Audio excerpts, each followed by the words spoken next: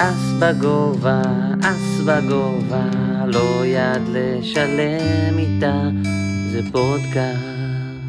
אס בגובה, פרק 43, מה קורה אלקנה? אהלן אייל, ואהלן אייל, כרגיל כשפלק פה, אבל פלק לא פה לבד. טוב, אני אתן לך לעשות את הפתיחה, מה אני גונב לך הכל. מה קורה? אהלן, בסדר, מה שלומך? אני בסדר, בסדר גמור, שמח לחזור לאולפן. טוב, כבר פתחת, אז נציג אורחת, ואז אני אעשה תתחיל לפי התוכנית שלך, אני אסתום. אני אעשה מנהלות אחר כך. יש לנו אורחת, אני אתן גילוי נאות, כמו שפלק אומר, אייל אוהב גילויים נאותים. אוהב גילויים נאותים יותר מהירו כל בריבר. האורחת שלנו, לא רק שהיא עבדה איתי ב8, היא ישבה כיסא לידי במשרד, כאילו באותו חדר כיסא לידי. אז זהו, זה הגילוי הנאות שלי. בוא תציג אותה. לאורחת שלנו יש בדיוק $7,341 בהנד אנד מוב. וזה לא כולל ריצה עמוקה ב-GG Masters WSOP אודישן, שרשום בהנד אנד מוב, אבל לא רשום אבל לא נספר בזכיות. באמת? לא יודעת ההיגיון של... תפני, תתלונני להנד אנד מוב. מה? הם רושמים את האונליין, אבל לא סוכמים אותו? מטורנירי צמיד באונליין, הם רושמים את הזכיות, ולא סופרים את זה בזכיות, ב-Total Live Results. טוב, כי זה לא לייב. אז ברוכה הבאה לאס בגובה, גלי דובצ'נקו. ייי. אמרתי את זה נכון? כן, אמרת את זה נכון, ואני ממש שמחה להיות פה. וגילוי נאות.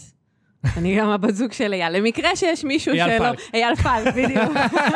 שלא נתבלבל. מה זה בת זוג? אתה ארוסתו. אני ארוסתו, זה נכון. יש חתונת אס בגובה כן, באוקטובר. זה הכל פה נפוטיזם, אנחנו מביאים פה. לא, ה-WSOP על החתונה שלנו, אני מבקש. בדיוק, הם קבעו את הלו"ז אחר כך.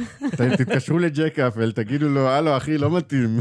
הוא אמר שאין לו ברירה, הוא ממש התנצל. כן, ישבתי אתמול עם אלון אלדר, והוא אמר כזה שהוא פחות או יותר בא עם מזוודה לחתונה שלכם. אנחנו נראה לי נעשה את זה גם. יש שם שולחן עם 9 מזוודות ומזוודה אחת של צ'יפים.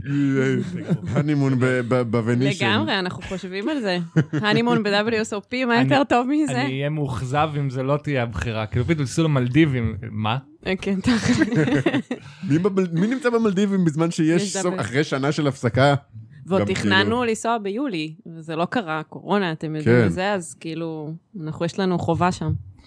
תכלס, טוב, רגע, מנהלות. אנחנו כבר נכנסים לתוך הזוגיות, וזה בוא... קצת מנהלות. צעד אחורה. קודם כל, כרגיל, אנחנו מקליטים באולפני פרוקאסט, פודקאסטים בגבוה של אור אליעז המלך, שהיה לו יום הולדת השבוע, אז מזל טוב. מזל טוב. ותודה רבה לספונסרים שלנו, ראנר, שסוף סוף חוזרים גם לחלק כרטיס חינם לכניסה שלהם לפעילות, במסגרת הפעילות שהעלינו. התגעגענו וחזרנו. זה כיף. גלי שחקנית ראנר קבועה לשעבר. אז היא מתלהבת. לא הייתי אומרת קבועה, אבל הייתי שם 3 פעמים. ואחת מן הצטלמת אפילו לאיזה כתבה בערוץ 2. כן, לגמרי. וזהו, ומשם כולם זוכרים אותה. כאילו, היא סלמה פעם אחת, הייתה טורניר פעם אחת בחיים שלך, היה רשום מדריכת יוגה ושחקנית פוקר. לא, אתם מתבלבלים, עשו עליי 2 פיסים.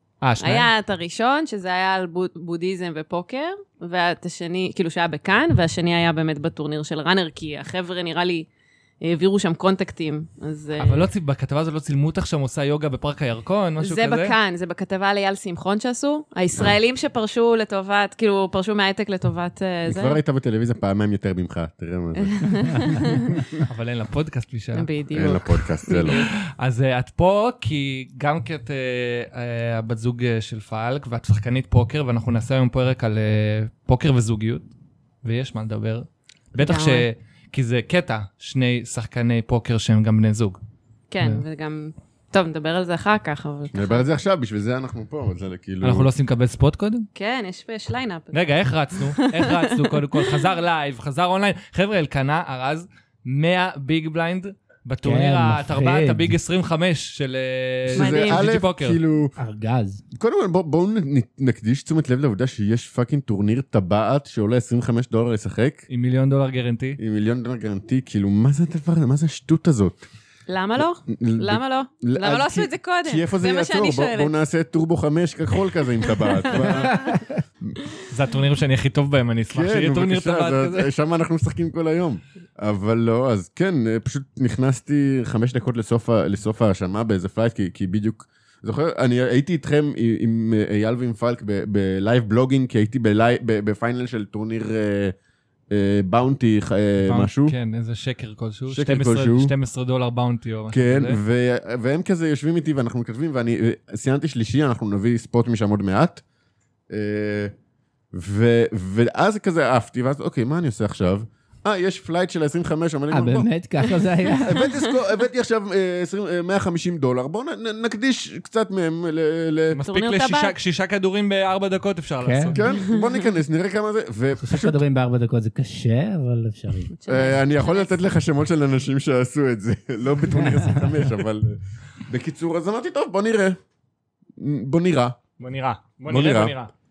ויצא שנכנסתי בדיוק בתזמון המושלם, כי הסיט שהתפנה ואני נכנסתי אליו, זה הסיט הכי חם בעולם, והיה לי יד שלישית, קינגים על אסקינג, הכפלתי, אחר כך העפתי 2 שחקנים ביד אחת, אחר כך פשוט לא הפסדתי קופה, זה אחרי הרשמה מאוחרת יש עוד שעה של משחק, ועד שעוצרים, בשעה הזאת אני לא הפסדתי קופה אחת, זה החרצתי. מדהים. זה נגמר בזה שהרי יש לי, ליום ראשון מחכה לי הרמה של 100 ביבי, שכרגע שווה בטופ 20. שתספיק לך למינקש. כנראה תספיק לי למינקש, בקושי. תלוי. כן. אם נשלם ג'ק 5 סוט מהשמאל, אז לא... ורץ אתה מכיר את זה שיש כזה בדיחה קבועה על מישהו זה ההוא שמפמפם גמלים, ואז, כן, זה משה, מפמפם גמלים. היי, זה קרה פעם אחת. אז זה עכשיו, אני עם הג'ק 5, אני לא הבנתי. אתה לא הבנת? לא? הוא מנסה להגן על עצמו שהוא פעם אחת. It only happened once. בסדר. יש הרבה דברים שקורים רק פעם אחת וזוכרים. זוכרים לך לכל החיים, כמו הפימפום גמלים. על זה אנחנו לא רוצים לשמוע. הוא כאילו התחיל להביך, עוד לפני שבכלל נכנס לו כמו שצריך להביך בין. כן, אני לא אמרתי זה טוב, אפשר שזה יסתיים פה, אני סבבה עם זה. אתם נתתם את הגילוי נאות שלכם, אני רוצה לתת דיסקליימר משלי, זה הולך להיות פרק R-rated. לא, אמרנו שזה PG-13. נכון, אמרנו PG-13. זה היה בחוזה? הבטחתי לגמרי. זה היה בחוזה. בילפנו. שיט. שכחתי שאני מתמודדת עם שחקני פוקר. זה מאוד מעניין. טוב, אני רם רץ סביר וסבבה, ונראה לי שכולם שמעו על החוויה שלי מראנר, ששחקתי עד 1 בלילה ואהבתי פחות או יותר בבל. שזה... כן? אני פשוט, אני לא מבין למה אני תמיד מביא את עצמי לשחק בטורנירים של ראנר ביום שני, ולא ביום חמישי, כאילו, וזה אמצע שבוע. כן, אני סבבה. שאתה יודע שאתה קם לעבודה מחר בבוקר. כן, מצאתי עצמי מסיים באקדמיה לפוקר בראשון, אף איזה מקום 12, בשעה 1 בלילה, וכאילו... וחוזר, ואפילו בלי איזה עגילים להביא לאישה. זיבי שלי ביד, עד הבית, כאילו, זה אומר לך, מגיע ב1:30 בלילה הביתה, לא לקחתי כלום, ואני הולך לישון מעט. אתה עובד מהבית לפחות מדי פעם, או שאיך זה עובד אצלכם עכשיו? לפעמים. זה ספציפית קלאסי, ביום, יום אחרי זה. כן, אבל אני קם לילדים, ולשים אותם בבית ספר ובגן. נכון, ילדים זה... חיים שלי. פלק, גלי, איך אתם רצתם? איך אנחנו רצנו? תענה על זה אתה. לא יודע, סטנדרטי, לא... היום שיחקתי גם את ה-25 טבעת. הרסתי שקית, מיני שקית של איזה 12 ביג. חמוד. לא 100. יש לו הזדמנות אחת בחיים להתפזם עליך. זהו, זה ההישג היחיד שלי בפוקר. אני הרסתי שקית יותר גדולה משל פלק, זהו, אני יכול לפרוש. היה פה... רגע רומנטי. כן, היה פה התלחששות מחוץ למיקרופון. כן, היה שקט לרקע, אז זה היה, כן. וגלי, מה שהיה לך בפוקר? לי כזה לא הולך משהו. לא היה דברים מעניינים. פעם אחרונה ששיחקתי טורניר בארץ, פשוט היה כזה יום סטנדרטי שלא באו ידיים. וגם לפני זה תמיד הגעתי כזה קרוב אבל לא ממש. אבל בסדר, אנחנו גם משחקים קצת פחות, אז... זהו, אני רציתי לשאול כאילו... יחסית לכמות המשחק זה בסדר. אני גם רציתי לשאול כאילו, כי אנחנו מדברים עליכם כעל זוג של 2 שחקני פוקר, או לאו דווקא מקצועיים, אני לא חושב שאף אחד מכם לא מתפרנס מפוקר, אבל כאילו, אני לא בטוח לגבי הווליום שאת משחקת. אני יודע בערך כמה פלק משחק, אבל...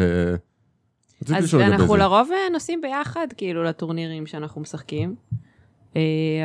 ובאונליין פלק באמת משחק קצת יותר, אני טיפה פחות באונליין, ויוצא לנו לשחק את הפעם בשבוע, שבועיים לפחות טורניר.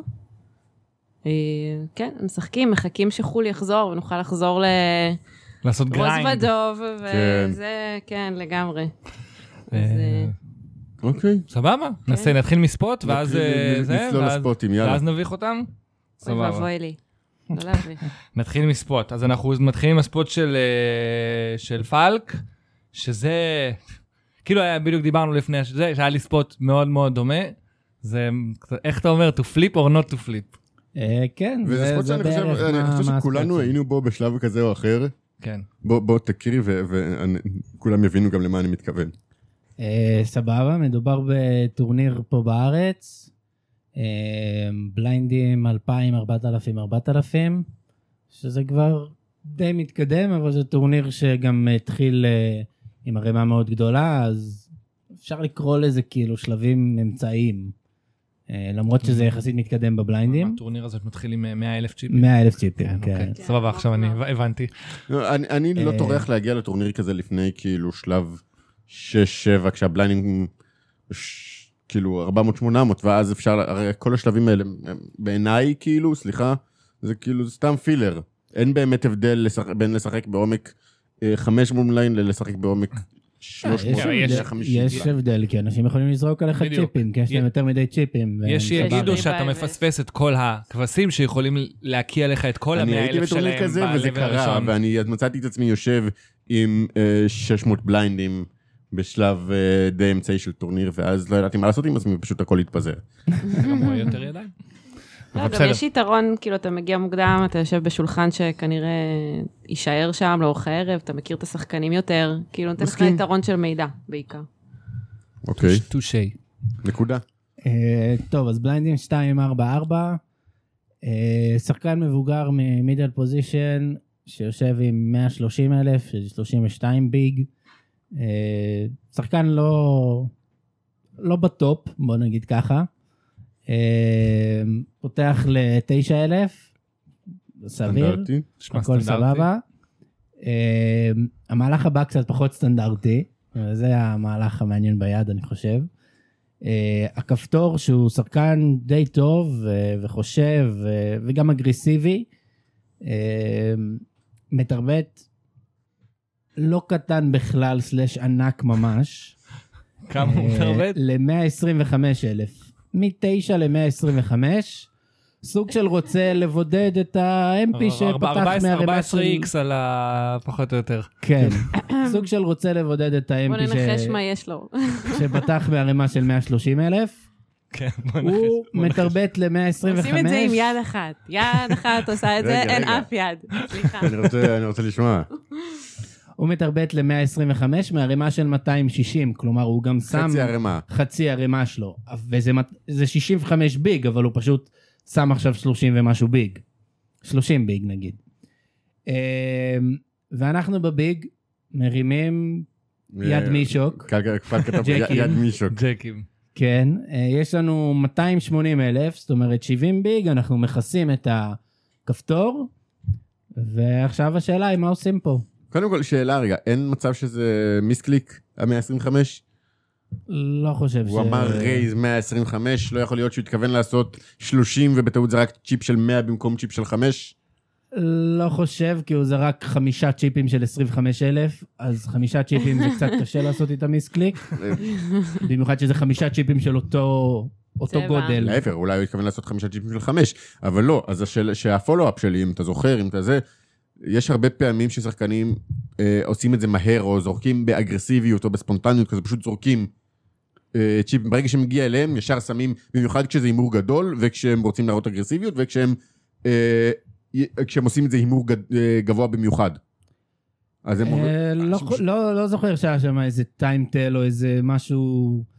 חוץ מהסייזינג, המהלך היה סטנדרטי, הוא תרבט, פשוט 14X. כי קשה לי לראות מצב שאתה אומר שחקן טוב, חושב, אגרסיבי, מה שלא יהיה. סטנדרטי, פשוט 14X. כן, תכלס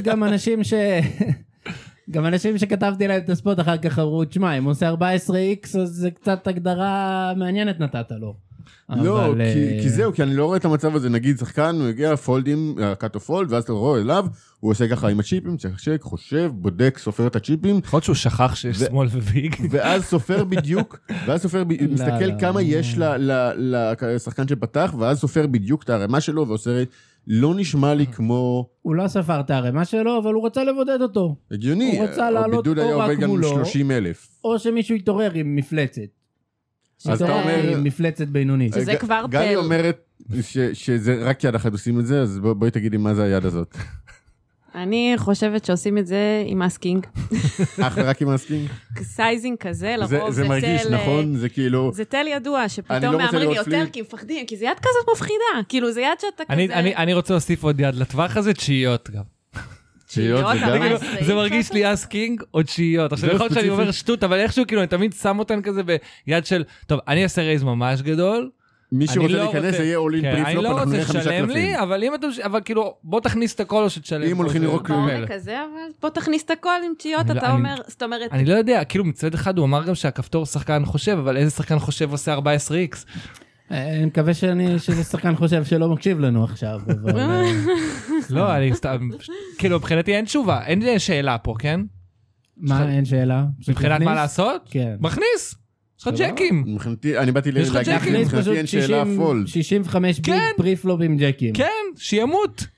אוקיי. שים קסדה, שים זה לגמרי אופציה. שים קסדה, לך יש יד עשויה. אם אנחנו בונים לו טווח, נגיד, והוא לא רק אסקינג, ונגיד, ולא רק תשיעיות, אלא גם שמיניות, עשיריות, הסדמה. רגע, אנחנו רצינו מאוד טוב. אני די בטוח. אין לו אסים קינג שם אף פעם. אני די בטוח אני חושב שהוא בסייז הזה, הוא פשוט עשה לי את החיים קלים, בזה שאין לו שם, לא... אסים בחיים לא. אי אפשר להגיד בחיים לא, רגע, אי אפשר להגיד בחיים לא, אבל אני חושב שבסבירות מאוד גבוהה, יש לך את היד הכי טובה, כרגע. יש לנו עליו משהו של... אבל יש לו לא מעט ידיים אין לו קינגים ואין לו אסים. יש לו לא מעט אסקינג והסדמה שאנחנו מפליפים איתם. נכון, אבל... אז רגע, בשאלה אם אנחנו רוצים להפליפ עכשיו 60 מיד נגיע לשאלה הזאת, אני רוצה רק לדעת לפני, בוא נצמצם אותו שוב לטווח הזה, יש לנו עליו, אני מניח שלא הסתרת מידע של שתי ידיים קודם הוא הפסיד יד גדולה, או שמשהו כזה לא היה איזה משהו. הוא חושב שאתם חושבים שהוא בטילט, לא, לא זכור לי שהיה איזה משהו. שחקן שחושב שכולם חושבים שהוא בטילט, פשוט יעשה רייז מטורף עם מפלצת, והוא יגיד, הם חושבים שאני בטילט, הם ישלמו לי. אני ראיתי דברים כאלה, אז... לא, זה לא היה משהו כזה.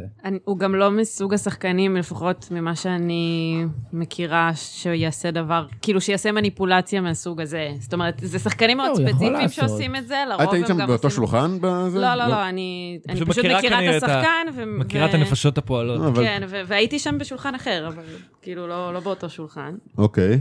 אני פשוט... אז אלקנה אומר... פולד? לא, אני לא אומר פולד, אני חשבתי שהוא יגיד פולד, זה מה פולד, יש לי ג'קים ואני כאילו במקרה הרע, אני כנראה במקרה הרע בפליפ. יש לי ג'קים, אני במקרה הרע בפליפ, אבל זה עכשיו כל הרמה, זה 70 ביג. רגע, יש ריאנטרי?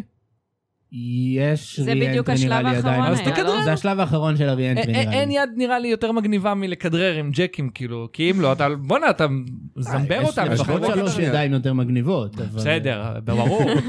בוא נגיד שנייה, בוא נחליט שדמות אנחנו מכניסים פה באהבה, ועשיריות אנחנו מעיפים באהבה, אני חושב. עשיריות אני חושב, ודמות אני כנראה מכניס, כן. יפה, אז...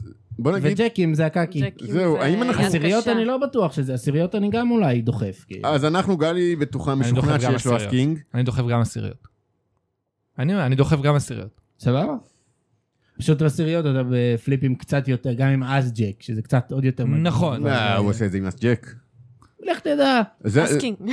זה הטבח. לא, זה צועק אסקינג, אבל יכול להיות שיש שם אס דמה, אס ג'ק. אז זהו, אז אני רוצה, כי גלי משוכנעת שזה אסקינג. רגע. אייל אומר שזה ג'קים זה יד עשויה, אז השאלה שלנו עכשיו היא, האם אנחנו רוצים להפליפ, לעלות להרמה של 150 ביבי, להיות או לחדול? אני אגיד לך את האמת, ושוב, קחו בערבון, אני אגיד תמיד למאזינים, קחו בערבון את העצות שלי, כי אני לא מקצוען, כמו ששמחון יגיד, תשמעו מה הוא אומר, תעשו בדיוק ההפך. בדיוק, ואני אין לי בעיה גם לעשות מהלכים שהם היי וריאנס, אין לי בעיה לעשות את זה.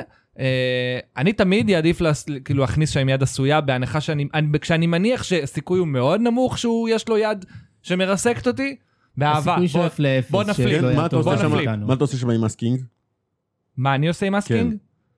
פתאום זה לא יד עשויה, אבל... לא, זה לא יד עשויה, זה לא אותו דבר. תראה, אני כנראה גם מכניס, כן? אז אל תבוא להם, אסקינג זה די דומה. אסקינג, כי יכול להיות שיש לו גם אסדמה. כי יכול להיות שהוא עם אסדמה, ואז יש יותר קומבינציות שאני... מה זה? אז אסדמה אתה מעיף שם? כן, אני חושב שאז דמה זה פולד. לא, אני רק רוצה שנהיה... אין שום סיבה, כאילו... אז אני רק רוצה שנהיה כאילו סגורים על כל ה... היד שיש לו אותה הכי הרבה מהזמן, שולטת לנו על החיים, ויש לנו 30% מולה. בדיוק. גלי, את, מה את עושה בספוט? אני גם אמרתי לדחוף. זאת אומרת, כאילו כשהוא שיתף אותי מה שהוא עשה, תכף תשמעו, אבל אני אמרתי אני מניח שהוא דחף. שזה צועק אסקינג, ופשוט צריך לדחוף את זה. יש מצב שהוא עם אותה יד כמו שלנו? ותופליפ, אין מה לעשות. כאילו גם ג'קים עושה דבר כזה. יש מצב שהוא עם אותה יד כמו שלנו, אחת לנבר. ואז בוא נראה 4 צבע על הבורד. יש קומבינציה אחת של להיות את היד כמו שלנו. אוקיי. אני כמו שאני מכיר אותך, אני מניח שהכנסת כאילו. אז זהו, אני לא קיבלתי, אני עדיין רוצה תשובות, האם זה שלב שבו אנחנו רוצים להפליפ, כי בנינו הרמה יפה, ואם אנחנו יודעים עכשיו, אנחנו קונים מחדש, ופתאום הרמה ה-60 ביג שלנו, א', הוצאנו עוד כדור, שזה כאילו, מן הסתם תכננו לבוא עם כמה כדורים, אבל לא נעים, אף פעם לא כיף, ואנחנו, במקום 60 ביג, אנחנו מתחילים עכשיו עם 20 ביג, דרך אגב, אני לא זוכר אם זה היה קצת לפני או קצת אחרי, וגם לא נראה לי שאמרתי מה היה לי, אבל היה לי ספוט דומה עם עשיריות, שדווקא עייפתי, כאילו. ספוט דומה גם כן מישהו עשה רייז 14X? לא, אבל מישהו דחף איזה 30 ומשהו, 40 ביג, מהביג. ומאיפה אתה פתחת? אני פתחתי ממוקדמת יחסית, איזה 2 או 3 שילמו לי, שזה קצת אולי... זה לא בדיוק אותו ספוט, פה זה עמדות מלחמה, זה לא אותו ספוט בדיוק. כן, אבל איזה 2-3 שילמו לי, שזה קצת מרחיב אולי את הטווח שלו, אם הוא שחקן סבבה. כן, נכון. אבל מצד שני, כאילו, אני לא זוכר כמה לי היה, אבל זה היה יחסית דומה להרמה שלי גם, וכאילו, 30 ומשהו, 40 ביג, אמרתי, עזובתי להפליפ עכשיו, אני אמצא את הספוט הבא יותר טוב, ושם עייפתי דרך אגב. אבל מול הסיריות יש לך עוד 16 קומבינציות שאתה מפליפ מולם, כל אז ג'ק. נכון.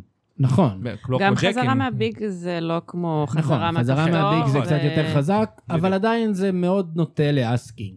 אולי אסדמה גם. טוב, נו, הכנסת וראינו אסקינג ועברנו לו. רגע. אלקנה עוד לא פתר את הספוט. אני לא יכול לדעת. מה יש לפתור פה? מה מסובך? תכניס. כי וואלה... מקסימום. אז מה אתה עושה, אלקנה? אז תעצור, תגיד, רגע, אני רוצה לראות עוד כדור או אני לא רוצה? האם יש עוד אופציה חוץ מלקפל או לדחוף? אני אכניס עכשיו את ה... תשלם פה? אולי? ומה? אני מציע לאלקנה, כי הוא תקוע בין הפולד לכל. כמה היה הרייז? 125. וכמה הרמה שלך? הוא אפקטיבית עם 260 לי 280. לא, תכניס חצי הרמה, תראה אסו קינג על הבורד ותקפל. אם אני משלם ורואה אסו קינג, זה פולד הכי יפה, הכי קל בחיים. ברור שזה פולד, אבל אני אומר כאילו בוא, זה... כל העוגיות פנימה. אני סליחה, פשוט כאילו, אני מת לראות כזה, לעשות דחיפה, ואז האמפי בכלל, שלא התייחסנו עליו, עכשיו מתעורר עם אסים כזה. האמפי לא, עם האמפי, עם דמות קינג עם אסים לבריאות. אני באמת בטח שהוא לא פקטור. אבל אני אכנס שוב לנעליים של יניב פרץ בקטע הזה, ואני אגיד לעצמי, בשלב הזה, כשאני חושב על זה, אני נזכר בכל הפעמים שעפתי עם ג'קים, בכל הפעמים שהלכתי על מהלך היי וריאנס, וקניתי עוד כדור, על כל הפעמים שבהם זה לא ישתלם, ואני אגיד לעצמי, קוסומו, זה לא הולך לקרות לי הפעם, ואני מכניס. ומכניס, אני חשבתי שאתה הולך לכיוון השני. אני מכניס. אהבתי את הטוויסט. אני רציתי שיש לך את האופציה להגיד, בוא נכניס, אם אני לא אעבור, אני פשוט לא אראה עוד כדור. זה גם אופציה. אני אלך הביתה. גם אופציה. אגב, אנחנו לא אוהבים, אנחנו מכסים אותו, אנחנו נשארים לא, בסדר. נשארים עם 20,000 5 בליינדים. ואז התסריט הכי נורא, נשארים עם 5 בליינדים, ואז לא מוצאים ספוט להכניס אותם עד שנגמרת ההרשמה, וזה המשך החיים שלך להמשך התרשמה. לא, אז מוצאים ספוט. בדיוק. אז אתה דוחף. יש לך 5 בליינדים והלייט ריג עומד להיגמר, אתה מוצא ספוט. אתה מרים ג'ק ודוחף. בדיוק. אתה רואה 4, הוא נראה כמו אס, עולה. אוקיי, אני גם כן פתחתי את הספוט, מה עשינו? אני במתח. אנחנו עשינו את האופציה שאתם לא תאמינו אולי שעשיתי. רק שילמנו? שילמתי. המחשבה שלי הייתה כזאת, אני לא רוצה לעלות עכשיו לפליפ, נכון, אני טוב על הטווח, הכל טוב ויפה, אבל לא רוצה פליפ, לא רוצה את ה-variance הזה, אני שם אותו ממש חזק על אסקינג, אם נראה אסקינג בפלופ, בוא נראה 3 קלפים, אם אף אחד מהם, כאילו זה... כאילו, אתה אומר, אין לי בעיה להכניס חצי הרמה ולקפל, אם אני צריך. כן. שם, כאילו, הכנסתי 30 ביג עם ג'קים, וקיפלתי. הכנסתי 31 ביג עם ג'קים, ראיתי אסו קינג, פולד קל. אז כאילו לי היה נגיד קצת לקח זמן להבין את ההיגיון, ואחרי ששמעתי אותו כמה פעמים, זה נשמע לי כבר באיזשהו מקום יותר הגיוני. כי עדיין, 30 ומשהו ביג זה הרמה יפה, וחבל כאילו... רגע, היה אסו קינג בפלופ? אז זהו, שמה שקרה זה שאני גם לקח לי קצת זמן לחשוב, לקחתי את הזמן שזה אולי זה קצת... זה גם קצת פייסה. זה גם קצת תל, כן, כאילו אני מספר שם שאני אולי הסדמה וכנראה עשיריות ג'קים וזהו בערך, כן, והסקינג אולי. טווח שלך מאוד מובן נראה לי שאתה רק משלם. סבבה, הטווח שלי מאוד מובן, אבל מה שהוא עשה זה שזה היה עוד יותר קל לי, כי ה-MP סנאפ פולד, ומה שהוא עשה כשאני ביג והוא כפתור, כלומר הוא עם עמדה, ואני בדיוק, אני דילרתי כאילו. ואנחנו אומר לך all in blind. זהו, אז הוא אומר all in blind pre-flop, אני כזה סבבה, יופי, עוד יותר פתרת לי כאילו עכשיו אתה, א', עוד יותר אתה אס קינג, אתה עכשיו... אני מדבר קודם. בשום עולם לא אס עם קינגים, אם היה פעם במיליון אז אתה 0, ועכשיו עוד יותר קל לי, כי כאילו אני אפילו לא צריך לראות אס קינג ולהתבאס, יותר כאילו להתבאס, אבל... נכון. ראינו... גם אני מדבר קודם כך שאם אני עושה צ'ק אז זה מחויב, אז אם אנחנו רואים 3 קלפים... לא, הוא אמר all in blind וכבר דחף את הצ'יפים, הוא ידע שהוא מחויב, כאילו זה לא ש... שאלה. לא, הוא מחויב. שאלה, האם יש סרט בעולם שאתה חושב שאם אתה דוחף, הוא עוד איכשהו מקפל אחרי הרייז הענק הזה? אני לא חושב, כי יש לו כבר סוג של יחס לשלם. כאילו רק, לא, סתם, אתה יודע, יש פתאום... הבן אדם ראה אסקינג ורצה לדחוף אותו. כאילו זה ככה מרגיש לי הספוט הזה. אז רגע, לא, כי אני רוצה לדעת, אם הוא לא אומר את ה... פשוט היה לו תומץ' לדחוף בהתחלה, אז הוא חילק את זה. אם הוא לא אומר את ה-all-in ובא פלופ נמוך, אתה בעצמך דוחף? או שאתה נותן צ'ק? יכול להיות, האמת שעל זה לא חשבתי, אם היה בא פלופ נמוך והוא לא היה אומר את ה-all in blind, יש מצב שהייתי אומר, בוא נכניס עכשיו כשאנחנו עוד מובילים, ולמה לתת לו לראות אפילו טרן חינם, יש מצב גדול שהייתי עושה את זה, והוא פשוט פתר לי גם את זה, בזה שהוא אמר all in blind, אז אני כזה אוקיי, בוא נראה פלופ, 8-5-5, שולם, בוא נשרוד, שרדנו, וזהו.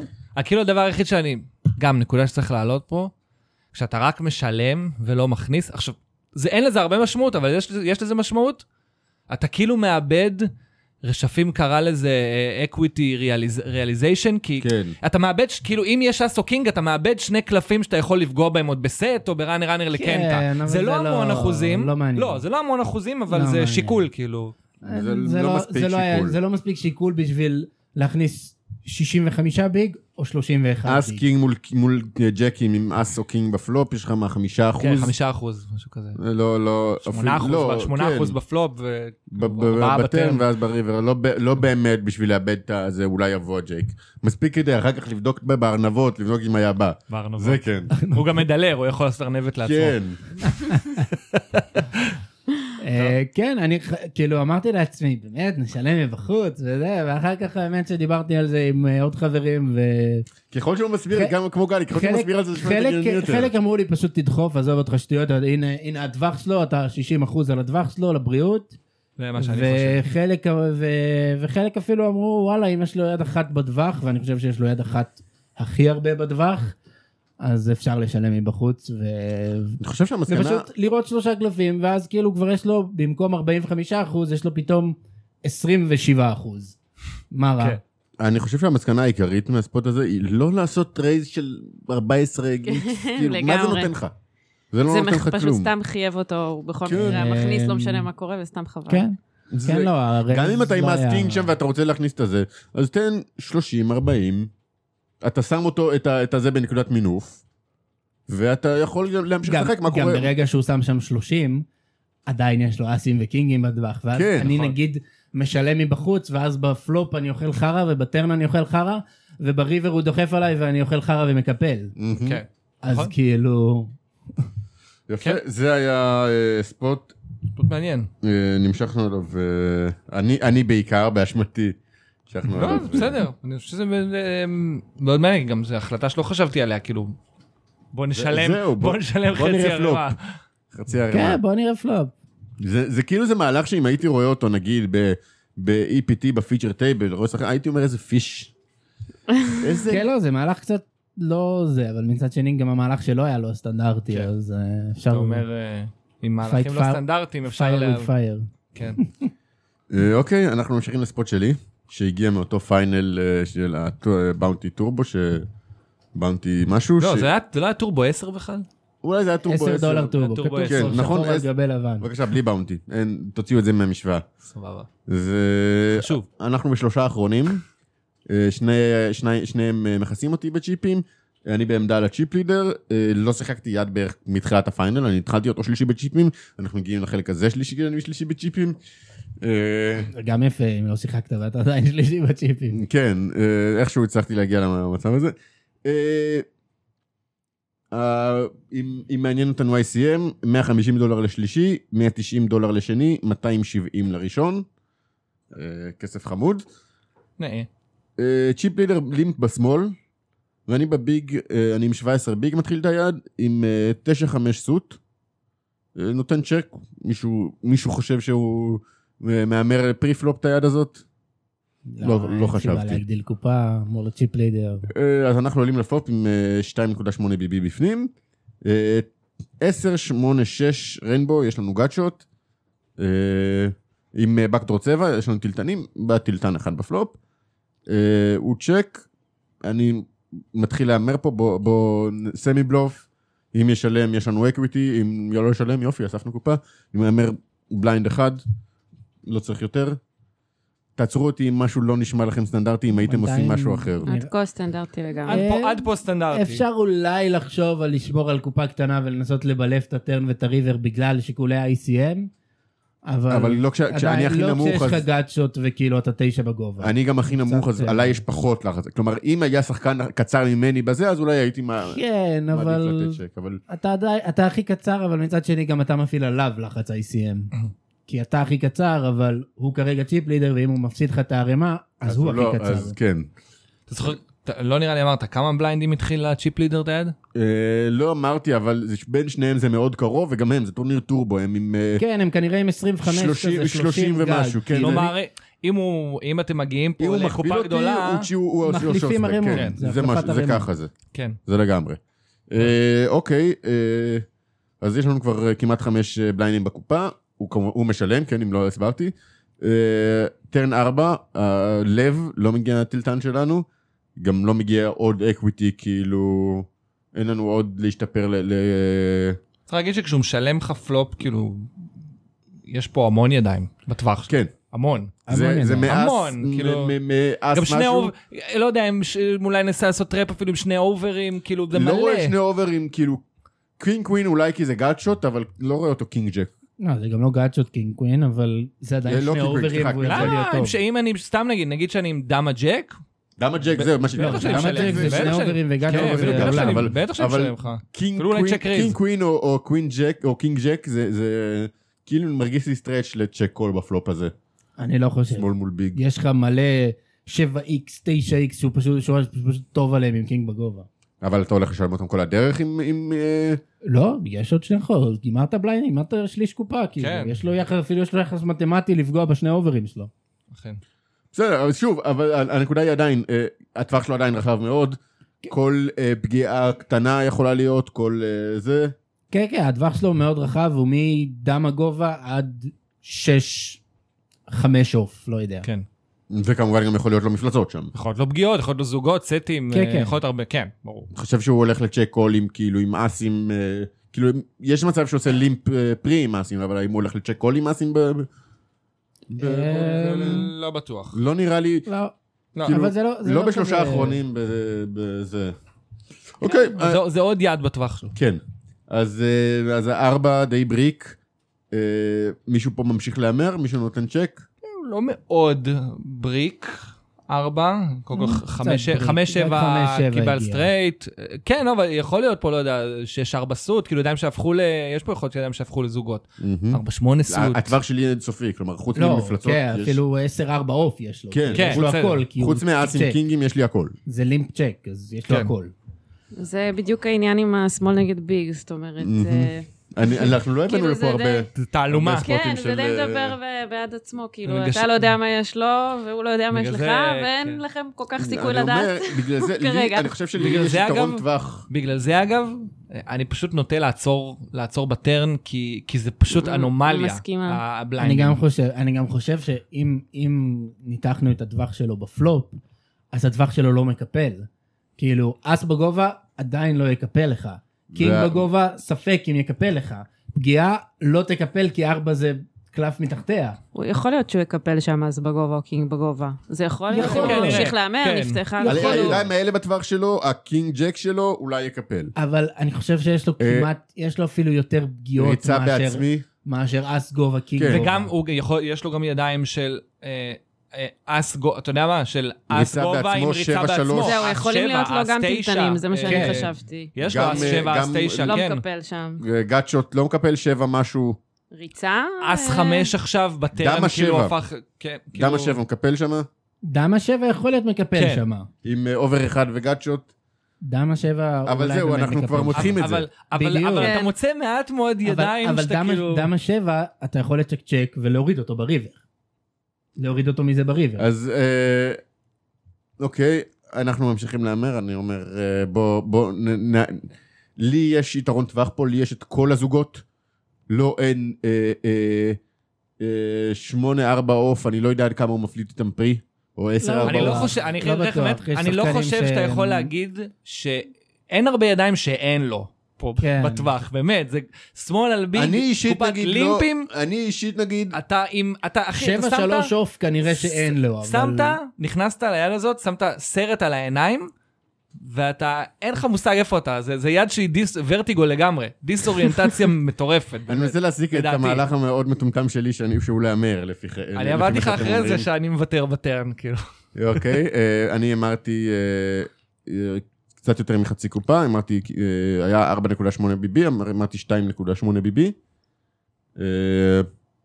בואו נראה שאני רציני, נראה לו מה זה, ואמרתי שוב, הוא חשב, הפעם כבר הכנסתי אותו לטנק, בפנים אני אפול, just fold, פשוט קפל, שילם, וראינו הקלף הכי נורא בריבר, לדעתי, כאילו יותר מאס, או עוד 10 או משהו כזה, עוד 4 ראינו. שזה פשוט כאילו במחשבה לאחור, אני באותו רגע לא חשבתי הרבה.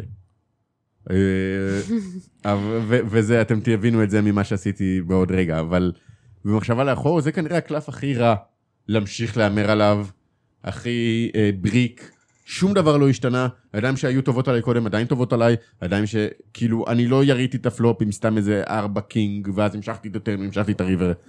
זה לא, זה כנראה לא קורה. 4 זה נורא. כן.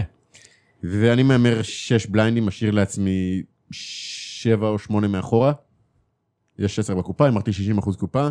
אמרתי בוא נראה אותו. עכשיו עם ה... עכשיו הוא חוזר אליך. אני חושב, אני גם רציתי להגיד שבטרן, אם אני מאמר יותר גדול, כדי להכין דחיפה, ואז שיהיה לו בהצלחה לשלם עם האס גובה שלו, עם ה6 נו קיקר שלו, או מידל קיקר, כי אם אתה מכוון לאולין, א' הוא רואה בטרן שאתה, כאילו, הוא חשב, הוא אמר, רגע, הוא לא הולך לדחוף עליי את הריבר, אז אולי אני עדיין אשלם.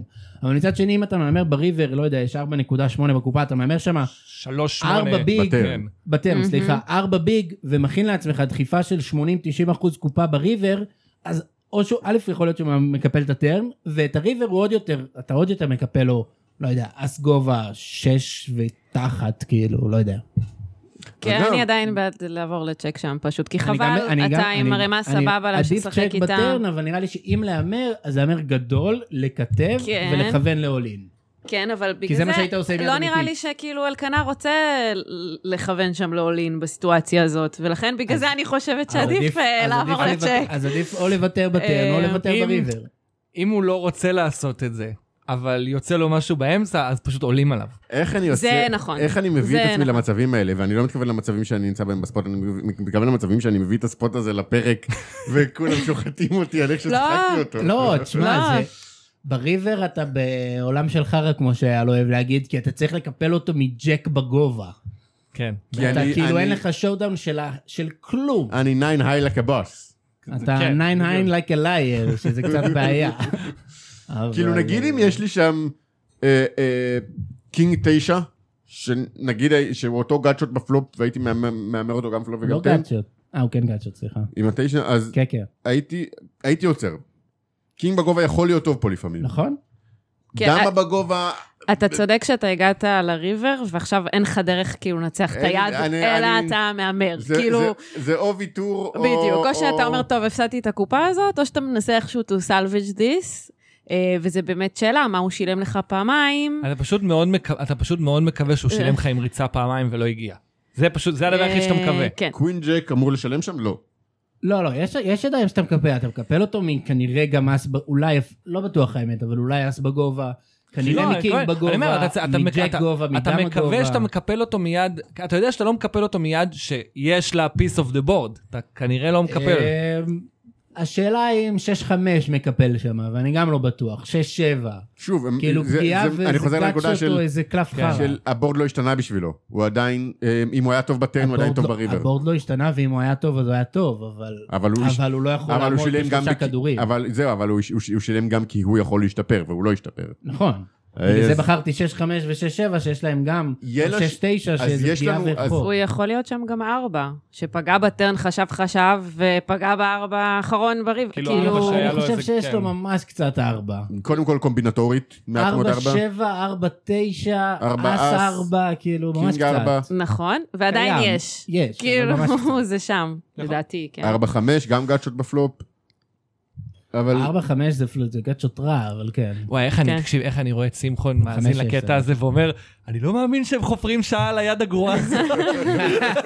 ואז הוא אומר, איך אני... בוא'נה, אתם מזכירים פה הרבה את שמחון. כן. הוא מזכיר הרבה אותנו. זה כן, זה נכון. אז זהו, אז אין שלכם בלופים, אין שם יד שאתם בלפים איתה שם? כאילו, אתם אומרים, זה קלף רע לבלב עליו, זה... יד... כמו שהוא אמר, צריך להכין את הבלוף. אני גם לא רוצה להפסיד טורניר ב3 האחרונים עם 5-9, כאילו, ופשוט לדעת שהתאבדתי עם 17 בליינדים. תן לי לעשות את זה עם אס 10, לא יודע, אז ג'ק, תן לי. למה לא עמדת לי פה על הכתף כמו מלאך לבן כזה בספוט עצמו? כי אני בספוטים האלה לא יושב ומנתח אותם עם אייל ינאי ואייל פאק וגלי, ואנשים שיודעים מה הם אומרים. שמעת שמחון? אני יודע מה אני אומר. לדעתי. אני פשוט אמרתי, אוקיי, אין לי פה שואודאון, אני פשוט הולך להוריד אותו מהשטות הזאת שיש לו שם, ואם יש לו, שיהיה לו לבריאות, עדיין אני יכול לחזור. שזה מחשבה נכונה לדעתי, כאילו, בסופו של דבר זה הדרך היחידה שלך לנצח את היד. במקרה זה להמר, אבל שוב, כאילו, אז... אוקיי, אני חושב זה נגרר כזה. תגיד מה היה, כי אנחנו... אני חושב שאייל ראה מה היה לו שם. היה לו קינג 6, כי זה תחתית טווח שולם שלו, אבל זה עדיין שולם, כנראה. ואני אומר, כאילו, כן, אם לא הצלחתי להוריד אותו מקינג 6... זה גם שולם, כי שוב, מה שאמרנו בתחילת היד, הדווחים כל כך רחבים, ויש לך שם מלא 7X, 9X, שהם גאצ'ות מדהים בפלופ, אבל הם כלום בפיתה בריבר. והוא פגוע, ואפילו קיקר סבבה, לא רע בכלל. ביד הבאה דחפתי אז 8 סוט, דרכתי על דמות שלו, ביי ביי. אותו אחד גם. אותו אחד, כן. זה תמיד אותו אחד. כואב. בסדר, סקורון. כן. סקורון, כן. ומינפת את זה להרמה של 100 בליינדים. שלנו בהצלחה. תכלס זה מה שמרגש פה. זהו, אני אומר, חכו עם הברכות עד יום שני בבוקר. אוקיי, אנחנו נמתין בסבלנות. שלא יהיה כמו היום 2 שלך בטלגרם. זוכרים מה קרה בפעם הקודמת שעליתי צ'יפ לידר ליום 2. 500,000 טיפים שנזלו. שהוא ב8:15, ב8 הוא שולח קדימה, ב8:30, טוב, אני בחוץ. ממלמל לעצמו. הפעלתי לוחות.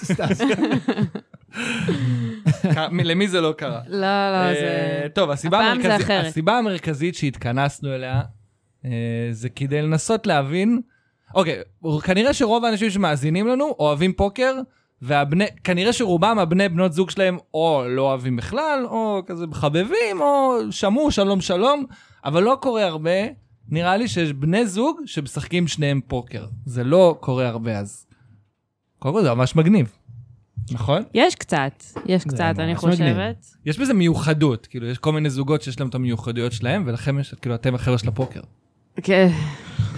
כן? זה ממש ככה. לא רק המשחק, גם כל האנשים שמסביב. סיפרתי את זה היום בעבודה, כאילו לחבר'ה. אתה יודע, אני עובדת בחברת משחקים כזה, לא של פוקר, אבל עדיין, והם פשוט התלהבו ברמות, וואי, אנחנו לא מאמינים שאת הולכת להזין לפודקאסט, להיות בפודקאסט, אנחנו רוצים לזה, תשלחי לינק, ואני כזה, אבל אתם כאילו לא תבינו מה מדברים.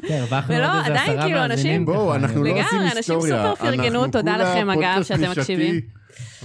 שעושה היסטוריה. אני חשבתי שאת הולכת להגיד שסיפרת היום בעבודה שהבן זוג שלך משחק פוקר. לא, הם מכירים. אני עשיתי גם הרצאה לכל החברה על פוקר ודברים כאלה, אז הם כאילו יודעים שאנחנו... אתה יודע מה זה לדבר למיקרופון, להסביר על פוקר? וואי, אתה יודע מה זה להרצות לכל החברה? אני הייתי בסטרס. לדבר לאנשים שאין להם מושג בפוקר, כמו המאזינים שלנו. אבל איך, כאילו, לא יכול לרדת עליהם. אני הכרתי את שניכם, עוד לפני, כן, זה קטע.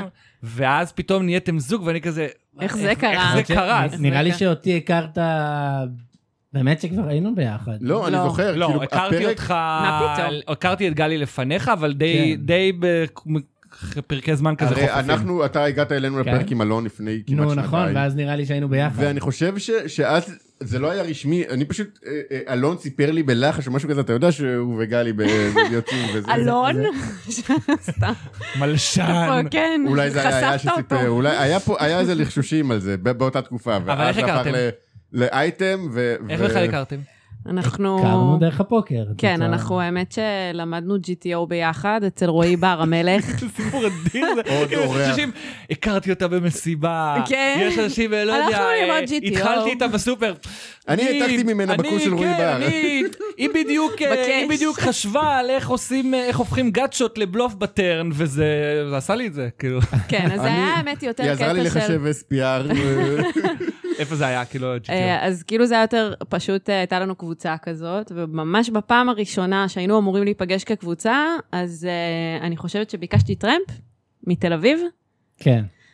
ואייל התנדב פה זה כבר סיפור יותר רומנטי למשימה, שלקחת אותי ל-GTO, זאת אומרת, זה עדיין היה ב-GTO. כן, זה היה טרמפ לפוקר, אבל זה גם במקרה, אספתי אותה כאילו... אבל הכרתם לפני? 20 מטר, 10 מטר מאיפה שאנחנו גרים. עכשיו, ביחד. כן, האוטו שלו חנה ליד הדירה שהוא עוד לא היה גר בה, ואני בטח לא גרתי בה, וכאילו ממש נפגשנו ברחוב הזה, אז אנחנו תמיד רואים אותו וצוחקים שנפגשנו בחיסין, לראשונה, אם זה מעניין מישהו. כן, שם קבענו ושם הכרנו. ואז תקופה ארוכה, כאילו שיחקנו פוקר ביחד, גם אצל רועי, וגם זה היה GTO, אז היינו אמורים להתאמן מלא, כאילו, בקש, ולשחק כל הזמן. רועי בר. המלך. ואז היה להזמין אותי לשולחן, קש, שהוא משחק, וגם הוא עזר לי עם התוכנות, להתקין את אתם לא רואים, אבל אני עושה עם ידיים, עם התוכנות. לא, היה לי חבר. היא הייתה בזוגיות, לא היה שום דבר, באמת שהיינו חברי פוקר. אני רק באתי להתקין לך את ה-ICMizer פה. לא, זה היה ברימוט, עוד לפני שזה היה מגניב אפילו. כן, הוא דיבר איתי בטלפון, וכן, הוא עזר לי להתקין את הטרקר. וזהו, ואז כאילו, אחרי שאני והאקס שלי באמת נפרדנו, אז כאילו, אני ואייל התחלנו להיפגש קצת יותר כידידים, ולא רק בפוקר, וזהו, משם זה התגלגל. לא היה לנו ברור אם הדייט הראשון שלנו זה בכלל דייט או לא, אבל כאילו... בדיעבד כנראה שכן. כן, אנחנו קוראים לזה הדייט לא דייט הראשון. ככה הסיפורים הכי מוצלחים מתחילים לזה, כאילו דייט שהם קובעים מראש ונפגשים, אוקיי, בואי נצא לדייט, נשב במסעדה הזה וזה, זה אף פעם לא מוביל לשום מקום, אבל אם נפגשים ולא בטוחים אם זה דייט או לא, זה היה משחק איזה. להיות רגשן. זה היה קטע כזה שהוא אומר, יאללה, אני בעבודה חדשה, כאילו, אני מזמין אותך. ואז אני כזה, אוקיי, אז זה דייט או... כאילו זה לא דייט, אתה מזמין אותי כי אתה עדיד שלי או שאתה מזמין אותי? ואת בלב כזה, כיס מי עומד. התקשר חבר משותף באמצע הדייט לא דייט, ואני עונה לו ואני עושה לו כזה, אני לא משנה. ואז היא עוד יותר הבינה שכאילו, למרות ששנינו הבנו ששנינו לא מבינים מה קורה כאילו כל כך. זה היה פשוט שמאל מול ביג, אף אחד לא ידע. זה היה שמאל מול ביג. פתוחים לגמרי. הוא לא נשק אותי, גם באותו דייט לא דייט, שזה עוד יותר גרם לזה להיות לא ברור. אבל אני נזפתי בו. חצי מאיתנו היו פרש אחרי פרידה. הוא ויתר על הספוט. הוא ויתר על הספוט, ואז בדרך חזור אני כזה... תגיד, כאילו, למה לא נשקת אותי? אז הוא כזה, למה לא עשית את המהלך? רק זה, נפרדת, לא רציתי וזה. רגע, אתם מדברים כאילו, כי זה רשום לי פה בשאלות, אבל אנחנו חשבנו להגיע לזה בהמשך. אתם מדברים באנלוגיות של פוקר על דברים בחיים, על כאילו... לפעמים. מי משלם על הארוחה, על מי הסכלים. אני מזכיר לך שכשאלון ופלק היו אצלנו בפרק 12 נראה לי זה היה? נראה לי 12, כן. אז אמרתי לפלק, אני שם לב כאילו שאתה מדבר על פוקר, על כל דבר בחיים באנלוגיה של פוקר. דיברנו על זה כבר אז. כן, זה דו-קרב פנדלים, זה פליפ. אני חושבת שזה כל כך מושרש שאנחנו לא שמים לב. כאילו, מלא פעמים יגיד לי, ויתרתי על הספוט, וכל מיני דברים כאלה. כאילו, דברים שלא קשורים לפוקר. מרוב שלי זה, כן, ומרוב שלי זה נשמע רגיל, אני כאילו עכשיו לא יכולה לחשוב על מקרה שבו זה קרה, כאילו, מרוב שזה נשמע לי פשוט שפה יומיומית שלנו, אז כנראה שאנחנו עושים את זה, לא כל הזמן, אבל... כן, יש מצב שאנחנו עושים את זה יותר ממה שאנחנו מבינים. כן. קמתי מקוטבת. לא, זה כבר, קמתי מקוטבת, זה קשה. אבל ההבדל הוא שגם לי זה קורה, ההבדל הוא שכשחברה שלי שואלת אותי אם שנלך ברגל 20 דקות או שניקח מונית 5 דקות, ואני אומר לה, וואי, זה פליפ, היא לא מבינה. לא, מה היה לנו עכשיו עם ספוט בטור? שפתרנו את הספוט, טוב, זה היה בטורניר פוקר. אז זה לא... זה היה, הוא שקל אם לעשות ריבאי או לא, ואני כבר כותבת לו. שכן, באותו טורניר שלשנינו לא הלך. כן, ואני כותבת לו, וואי, כואב לי הראש. ומם יורדת, ואני כאילו מתקרב לדחיפות, ואני כזה, טוב, מקסימום נעשה ריבאי וזה, ואז אני מקבל כמה דעות של אני גמורה מהעייפות, בא לי לישון, באתי הביתה. אז אמרתי שהיו לי כמה טלים, והספוט היה פטור, שאני לא עושה ריבאי. כן. אתה מבין? כן. אם אני אגיד זה לאשתי, כאילו תסתכל עליי, איזה שפה דיברת עכשיו? כן. כן, לא, אבל שפת הפוקר זה, אני לא נראה לי אשכח את ההרצאה הראשונה באקדמיה במבוא לפוקר, שאם אני זוכר נכון, וואי, האמת, אני לא בטוח אם זה היה קסיאס או גלעד, שישלחו לי, אבל לא נורא, שהם כאילו נתנו דוגמה, הרי זה הרצאה על שפת הפוקר. כן. הם נתנו דוגמה על איך שני אנשים שונים יכולים לתאר יד, ואתה לא מבין כלום. הם דיברו גם כאילו, או בשפה יותר תקרא לזה, לא יודע, אקדמית של פוקר, וגם בשפה של שפת רחוב קצת כזה. של הפרטיה. של הפרטיה, כן. יש לי אבא עם העננים, אני דיברתי ראשון. כן, הוא ירה עליי, אני סחורה עליו. ואתה יושב שם, אתה כזה, על מה דיברת? מה, כאילו, לא חוץ מקינג ופלופ, לא הבנתי כלום. אני רוצה לעצור כדי להגיד כמה זמן לא שמעתי את הביטוי עננים. לגמרי, מאיפה שלפת את זה? אני חושב שלא שמעתי את זה. כשאני פעם ראשונה, כשאני שחקתי פוקר והגעתי כנראה לזה פארטי או שולחן קש ראשון ב-2009, 2010, מישהו שם כל הזמן אמר, יש לי אבא עם העננים, כאילו מלך מלכה קלאבס, כן? עננים. טלטנים זה עננים. הוא קרא לזה עננים. אני שמעתי את זה בזמנו, ואני אומר בזמנו, אני מדבר על 2015 כאילו. זה ב-2009. מה? נערה בפטרוזיליה. אז הוא קרא לזה עננים, מה? אני יודע אחי, זה היה באיזה בנתניה, באיזה מקום. אני פטרוזיליה לא שמעתי עד אסי כהן, עד המערכון של הקוף, לא ידעתי שקוראים לזה פטרוזיליה. ואז הוא אמר שבריבר נפתח עוד פעם 8 פטרוזיליה. מה זה? זה, תזכיר לי את הקוף? המערכון של הקוף. פולקינג בפלור. פוקר, טקסס הולדם. וואי, אני גרועה בזה. כאילו אני יודעת על מה אתה מדבר, ואני לא זוכרת. בבקשה, תזכיר את חברה שלך. נעבוד על זה בבית. 2%. אפילו אור יודע. אור יודע כמה אחוזים. אור, בוא תפנה למיקרופון, בבקשה. איך זה לשחק פוקר ביחד? כאילו, אני מניח שאתם משחקים בטח, לפעמים, לא יודע, קש ביחד, טורניר, אבל כאילו יש לי כל כך הרבה שאלות על זה, אפילו על... אתם יושבים בטורניר, עכשיו נגיד קש, אפשר לא לאכול אחד את השני, כולם יודעים, אנחנו בני זוג, אבל טורניר יש מנצח אחד, ואתה לא יכול לקום וללכת, אז כאילו, איך אתם לא אוכלים אחד את השני? בוא נגיד שעוד לא ישבנו בפיינל ביחד, שזה כבר, עוד לא ישבנו בפיינל טייבל ביחד. ישבנו בשולחן ביחד. ישבנו בשולחן ביחד קרוב לבאבל, כאילו, שזה היה, וגם היא הייתה קצרה, ואני הייתי עם לא מעט צ'יפים, אוי, זה דינמיקה. משגיחים עלינו. פתחו עליי שמניים, כאילו, ואני כזה, בואו, תראו מה היא דוחפת, ולי 7-3 אוף, ואני כזה, תראו, תסתכלו, אני לא יכול... זה לא אסיל. השאלה היא, האם אתה... באמת עכשיו, אני כאילו, אם אני הייתי משחק עם אשתי פוקר, הייתי מת להעיף אותה. מת להעיף אותה מהשולחן. אני לא חשבתי על זה אם אני מת להעיף אותה או מת לא להעיף אותה, או היא תדחוף ואני אקפל אסים, כאילו, לא נראה לי, לא, מה, זה לא יפה, זה לא פייר לשאר האנשים בשולחן, כאילו, במיוחד שזה באבל. וגם בכל שחקן פוקר יש יצר תחרות מאוד גדול, שכאילו על הזין של כולם. נכון. בוא נגיד, תמיד הוא היה עם עמדה, וכל פעם שאני קיפלתי והוא פתח, אני הייתי כזה בהקלה, שזה היה גבולי, אני כזה, מזל שכי עכשיו הוא היה. מזל שיש לו יד. כן, כי כל פעם שהיא דחפה לי היה יד פח, וכל פעם שהיא קיפלה, אז אני פתחתי... אפשר שוב להביא את הסיפור של ליב בורי ואיגור קורגנוב, שהוא העיף אותם מהמיין איבנט. הם לא עשו הדזאפ על איזה טורניר? לא, זה עוד סיפור שאני באתי גם עם מלא סיפורים של בני זוג ששחקו פוקר. לא, ליב בורי ואיגור קורגנוב סיפור מדהים. הם הגיעו, כן, במיין איבנט ב-2019, הוא הדיח אותה ב-day one. שהם ביחד? הם ישבו בשולחן באותו טורניר. בני זוג יושבים במיין איבנט. וואו. והיה... הוא הדיח אותה, כאילו בלי סנטימנטים. היא עשתה צילום מסך איגור בסט ליב, והיא צייצה את זה, no one's busting on anyone tonight, that's for sure. well played. לגמרי. הסיפור שאתה מתכוון אליו זה מריה לפרופולו ואיוון לוקה, שאז הם היו ביחד. אגב, שזה רק הפעם השביעית של קנה מספר את זה בפודקאסט. כן. רק השביעית. אני אוהב לספר את הסיפור הזה. הם הגיעו... זה עוד לא הרבה. ברוזוודוב, חברינו רוזוודוב, הם טורניר של 700 איש, והם הגיעו להדזאפ. אתם מבינים את הפסיכיות שבזה, של בני זוג מגיעים להדזאפ? אין שום סיכוי שאתה יודע, הם ויתרו אחד לשני, זה כאילו, זה מוות ומכות. הם יכולים לחתוך דיל בשלב הזה, כן, הם חתכו דיל. כאילו, בואו, זה אותו כסף. אבל הגביע, הם רוצים את התואר, הם כבר לא ביחד. אז זה לא אותו כסף. אני פגשתי אותה, אגב, אני פגשתי אותה ברוזוודוב שנה אחר כך, ושאלתי אותה מה שלום איוון, לא ידעתי שהם כבר לא ביחד. אאוץ'. וואי, כזה. אני קיבלתי פרצוף, כן. אני מדמיינת את המחשבות שרצות לא, אבל היא בחורה, היא כל כך... אני חשבתי שאתה תגיד, אני פגשתי אותה אחרי שנה ברוזוודוב, ושאלתי אותה, how you doing? לא, האנגלית שלה יותר שבורה משלי. כן, תכל'ס אין המושג. וזה יותר קשה, זה קשה ממש. האנגלית שלה פחות טובה משלך? ממש. אז כאילו, אז... יש איזה גג על האנגלית שלך, לא? כאילו, יש איזה... יש גג רץ על האנגלית שלי. עכשיו, אני יכול להגיד לך, על העצה ביניהם, אני יכול להגיד לך שני דברים. א', איוון ניצח, ב', הוא מיליונר, אז כנראה הספה שהוא ישן עליה באותו לילה הייתה ממש נוחה. לפחות הוא לא ישן, ספה לא נוחה. כאילו עוד לא יצא לכם לשחק איזה יד ממש גדולה אחד מול השנייה?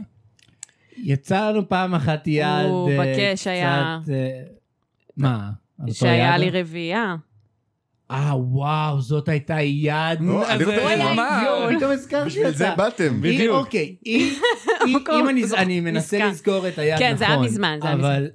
אני חושב שהיא פתחה מאנדר. רגע, יש הקדמה. אנשים בשולחן, רק התחלנו לצאת, ואנשים בשולחן קש עוד לא ידעו שאנחנו ביחד. זה היה בארץ?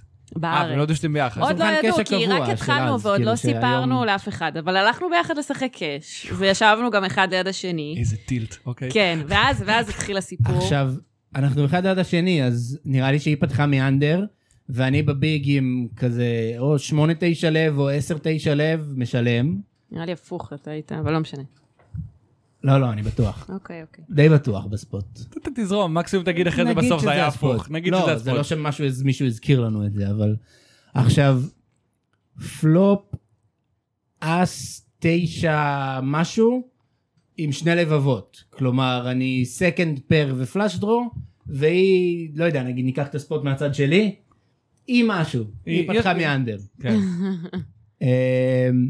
אני בצ'ק. הצ'ק הולך הכי קל בעולם. היא בבית, אני בשולם. אין לנו מה... מאמרת עליו. יש לנו סקנד פר ופלאש דרו. עושה עליו דווינים כבר בתחילת לא, ואני כזה מקווה, כאילו, אני מקווה שהוא יבין גם, כי לא סיכמנו משהו לפני זה. כן, לא דיברנו אם אנחנו... שהוא יבין שאם אני... יש לי משהו. כן, כאילו, הנה, אני מאמרת עליך, זה כנראה אומר משהו, כאילו, אמנם אנשים לא יודעים, אבל אנחנו יודעים, שאנחנו ביחד, כאילו... כן, אבל יש פלאש, כאילו, יכול להיות שיש לך אסים, ויש לך קופסט, ויש פלאש דרו, כאילו...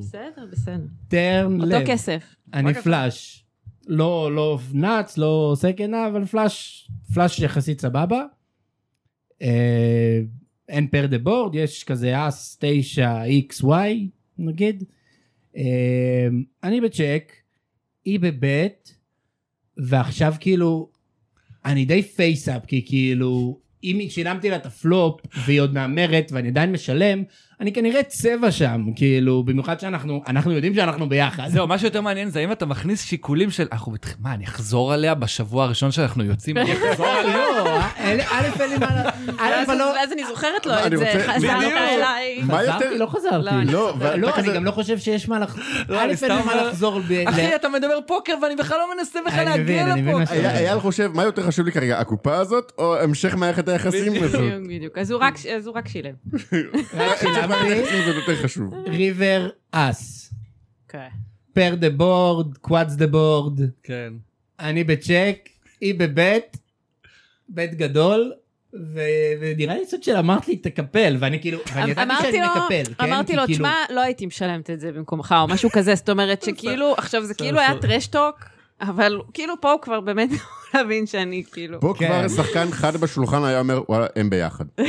לא, פשוט... אנחנו עשינו מלא טרשטוק שם, היה מלא אנשים שאמרתי להם שכדאי להם לקפל, זה בסדר. עכשיו, הבנתי גם מבחינת הליין של היד, שאני לא טוב שם, גם מבחינת הדיבור והבית שלה, שאני לא טוב, כאילו בטרן ידעתי שאני די טוב. אלא אם כן יש לה במקרה פלאש גבוה יותר, שזה סיכוי די נמוך, אבל זהו, כאילו קיפלתי. אני כאילו זוכרת את היד הזאת אחרת לגמרי. באמת? קיפלתי והראית האסים. הצד שלו, הצד שלה. נכון? קיפלתי והראית האסים. כן, קיפלתי. היה לי קוואץ בטוח, זה בטוח היה, מה שהיה לו, אני לא זוכרת, אבל אני עדיף שאני לא אגיד. היה לי פלאש בטוח, היה לי פלאש טוב בפלופ, עם פגיעה ולחס. בסדר, זה ידוע שיש לי זיכרון של דג, זה בסדר. כן, אז זאת הייתה עוד יד שפחות אהבנו איך שהיא שוחקה, אבל... פחות אהבנו. אייל ממש כאילו ירד עליי במשך כמה ימים. ניסיתי כאילו להסביר לך שזה לא שוחק טוב. אבל ממש הרבה. וזה היה יחסית בתחילת הקשר, וזה היה כשעוד לא מספיק ידענו לדבר על פוקר בתוך זוגיות. כאילו זה היה מעליב. צריך ללמוד את זה. זה היה מעליב, זה היה מעליב. זה, כן, לא, זה לא נעים. כי כאילו... כי אתה לא מורה שלה. בן אדם עושה טעות. כאילו טעות, ואתה יודע, למי לא קורה בסשן של קש, שאתה יושב, וכאילו, וואלה... רוב הזמן עושה טעויות. כן, בא לך איזה יד, ובאמת אתה אומר, טוב, בא לי לשחק את זה, ואתה יודע שזה לא המהלך הנכון, אבל כאילו לא ראית ידיים שם. לא יודע, לא קרה לנו מעולם, אני מסתכל מה... אבל זה יום חמשי, והשעה 12 בלילה, ועוד רגע אני לא רואה קלף במשך שבוע, אז מה יש בזה? זה לא שאני אומרת מה יש בזה, כן? כי אני בעד להיות באגם, ולהיות עם משמעת עצמית. אגב, מאז המקרה ההוא, אני שונאת את היד הזאת כמעט ולא משחקת אותה. אבל היה איזה פעם כן, לא, שאני שילמתי קינג ג'ק מבחוץ. כאילו היה פתיחה, טריבט, ואני פשוט... פתיחה, אני מתרבט, היא משלמת מבחוץ. כן. אבל רגע, זה דינמיקה. כבר הוספת דינמיקה. נכון. זה אתה. לא, מה? ואולי לא פתחה, אולי למישהו אחר. ואחר כך הוא, עכשיו הגענו לשואודאון, היינו עם אותה יד בסופו של דבר, ואז הגענו לשואודאון, והוא כאילו... לא, גם זה היה כזה... שוחה גרוע, את לא היית... ואני כזה... לא אמרתי לך שוחה גרוע במקום. לא במקום, רק בבית. לא, גם לא אמרתי שוחה גרוע, לא רק בכך. אתה שמעת את הפאוזה? לא אמרתי לך שוחה גרוע, במקום. לא, גם אחר כך לא. לא אמרתי גרוע, אבל לא טוב. אבל לא השפלתי אותך מול כולם, רק באוטו באחד על אחד. שוחק לא טוב. כן. וזה נאמר לי לא פעם, כאילו הזכיר לי את זה הרבה זמן אחרי, ובאיזשהו שלב אני כזה... בפעם הבאה שאני משלמת לו כזה, הוא עושה לך כזה, קינג ג'קה? בדיוק. זה היד שלנו. לא, היד שלנו זה קינג קווין. בבקשה, קינג קווין. זה היד שלנו. אבל זה מאוד מעניין, כי זה מכניס עוד דינמיקה. הייתה שם דינמיקה. הייתה שם דינמיקה לא נעימה. אני למדתי איך לדבר יותר נחמד על ספוטים. כן, זה לא היה עדין, כאילו, הוא גם רגיל לדבר על פוקר עם גברים. גם עם גברים, אתה כאילו יכול עכשיו... כן, לא רק עם גברים, גם עם אלון, כאילו, שזה חבר הכי טוב שאני יכול לרדת עליו, להרוג אותו, כאילו, והוא הורג... כן, אלון גם לא רואה בעיניים, כאילו, אם זה לא טוב, הוא כזה, וואו, זה מהלך נוראי. אני כאילו, אלון יכול להגיד לי, שיחקת נורא, יופי. כאילו, שוחק נורא, כל הכבוד. אז הוא החליט שזה בסדר גם לי להגיד כך. לא עד כדי כך, אבל לא מספיק עדין. לא, וזה היה תהליך, זה היה כזה מאמי, תקשיב, כשאתה אומר ככה, זה לא נעים לי, אני כאילו לא... אני לא אלון. לא, כן, ולי זה, אז היה כמה דברים כאלה, היה כמה פעמים שסיפרתי לו, נגיד, הלכתי לשחק לבד, גם באקדמיה חזרתי בטילט, כאילו נוראי, טילט, אז כאילו, מה אתה רוצה בטילט? שיחבקו אותך, ויגידו לך שהכל בסדר, וזה היה כזה, וואו, לא היית צריכה לעשות את זה, כאילו, לא היית צריכה לשחק ככה. לא, ניסיתי, אמרתי לך אבל לא נורא, מאמי. לא, לא זוכר מספיק. הוא בן זוג מדהים ומתוק. גם קינג ג'ק, לא? יכול להיות. באקדמיה. אין, פשוט צריכה, כמו שאני צריך לקפל לאסים, את צריכה לקפל קינג ג'ק. יש לי משהו עם הקינג ג'ק, אני למדתי לא לאהוב את היד הזאת, לקח לי קצת זמן. מי פה עוקב אחרי גרג גוז אולין? אתם מכירים? המלצה למאזינים, אגב, אני אכניס את זה פה בקטנה, בקצרה. ערוץ יוטיוב שרץ בחודשים האחרונים של איזה שחקן ולוגר מקנדה, שהוא חצי ולוגר, חצי פדיחות ענק. הוא יכול להיות, זה רץ בקבוצות בוואטסאפ, when you tell a girlfriend a bit bad story. כן, ראיתי את זה. אז זה הוא וחברה שלו קורטני, והוא עושה מימס ועושה ולוגים שצוחקים על שחקני פוקר אחרים, והוא התחיל עכשיו טרנד שאני נורא אוהב, לקרוא ליד, אז היד מלך נסיך אופסוט, הוא קורא לה עכשיו ג'קין אוף, ואני נורא אוהב את זה. ג'קין אוף. זה טוב, ג'קין אוף. והוא בחור מצחיק ואני ממליץ לעקוב אחריו. זה יד נוראית, זה היד הכי נשלטת בטקסס הולדם ויד נוראית. אני שונא את היד הזאת. נשלטת מכל כיוון. כן. It is what it is.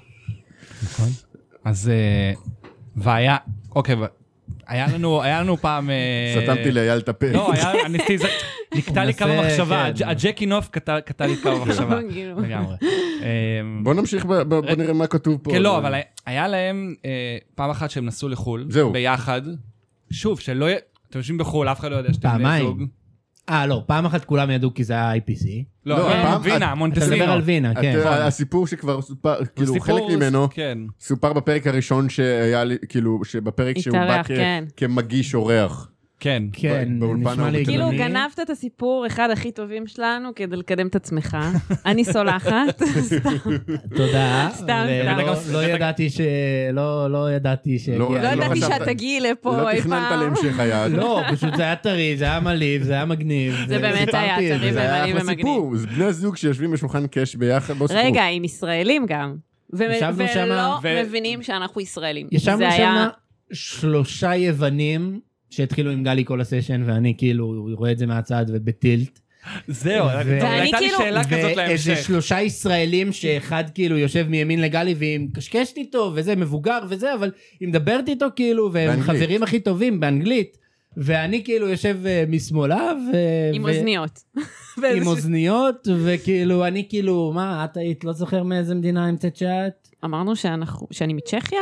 צ'כיה יכול להיות. ואז התחלת לחפש לי עיירות בצ'כיה, שזה כאילו לא יהיה למקרה שיש פה עוד מישהו מצ'כיה שלא יתפסו אותי, כאילו לא זוכרת מה. אני נראה לי שחקתי אותה אמריקאית. להגיד אוקראינה? אז זהו. אני אגיד לך. לא טבעי אוקראינה? אני אגיד. הייתי פעם בחול, ומישהו שואל אותי, hey, where are you from? ואני כזה, I'm from Ukraine, כי הייתי בגרמניה לדעתי, וזה כאילו אמרתי אולי לא להגיד, וזה. דובצ'נקו, כאילו. ואז הוא כזה, את ישראלית? כזה. אז אני כאילו קלטתי. אז מאז גלי חושבת שכל פעם שהיא תגיד שהיא אוקראינה, יגידו לה שהיא ישראלית. בדיוק, אמרתי, כי כל הזמן, אני אוקראינית, כאילו, יש קטע כזה, כן? אבל זה כאילו, זה די נדיר כנראה, בן אדם פתאום אמרתי מאוקראינה, עכשיו בא כאילו ברלין, וזה אמרתי צ'כיה, נשמע יותר כאילו איכשהו, גם עדיין סלאבי, אבל כאילו, הרגיש לי יותר מין, ליין יותר מין לזה. זה היה ישראלי כאילו? שאל לי את ישראלית? כן, הוא פשוט אומר לי, את ישראלית, ואז התחלנו לצחוק ולדבר בעברית, אבל כאילו, כן, זה היה... כי זה כאילו... נפוץ בארץ, כאילו, אני אוקראינית. מבין? בשולחן שם היה ישראלי אחד שאני לא יודע איך הוא לא... טוב, לא, להגיד אני לא יודע, אבל הוא לא זיהה אותי. למרות שאני זיהיתי אותו מהאקדמיה, שחקתי איתו כמה פעמים, אבל הוא או התעלם, או לא יודע, הייתה שם עוד ישראלית ש... בטוח זיהתה אותי. אבל היא קמה באיזשהו שלב. כי היא כאילו, שיחקתי איתה איזה יד שהיא התפלצה עליי, כאילו, והיא בדוק זכרה אותי. לא, שיחקתי את היד לפני זה בארץ, שביד הזאת בארץ היא התעצבנה עליי ממש, ואז שם היא בטוח זיהתה אותי, כי, לא יודע, איקס זמן לפני זה היא יצאה עליי. חושב שאני מכיר אותה. יש מצב שאני מכיר אותה? יש מצב, נראה לי קוראים לה סיוון, אני לא יודע. ניסיתי להגיד את זה בלי שתגיד את השם שלה, אבל בסדר, אוקיי. מה זה משנה? לא, סתם. לא, אבל היא לא הייתה הרבה זמן שם, היא כאילו קמה אחרי כמה זמן. לא, היא קמה אחרי לא מעט, כן. אחרי לא הרבה, כן. בוא נגיד שהם דיברו ביניהם בעברית, ואני דיברתי באנגלית, גם עם החמוד של לידי, וגם עם אייל, שעכשיו ניסיתי להזרים אותו כל הזמן לשיחה. כי אני גם במצב לא נעים, כולם מדברים איתי, והוא שותק. כאילו, הבן אדם לא אומר כלום, ואנחנו כאילו אומרים... יש בחורה הנאה בשולחן. הוא שותק. את מי אתה מעניין? בדיוק, את מי אני מעניין, ואז היא מתחילה איתי בזמן שמתחילים איתה.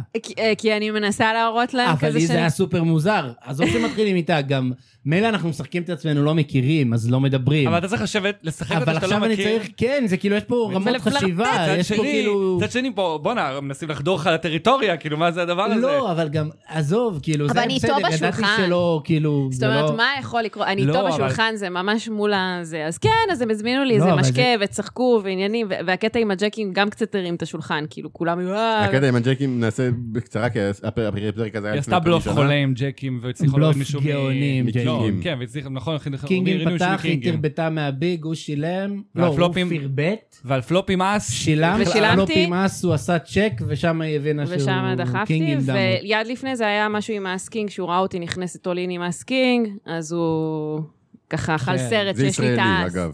וזה ישראלי שאמרת שאתה זיהית אותו מהאקדמיה? כן, יש סיכוי, לא רע שהוא מקשיב לנו, אני לא יודע. אמרנו את זה פעם קודמת. מתנצלת.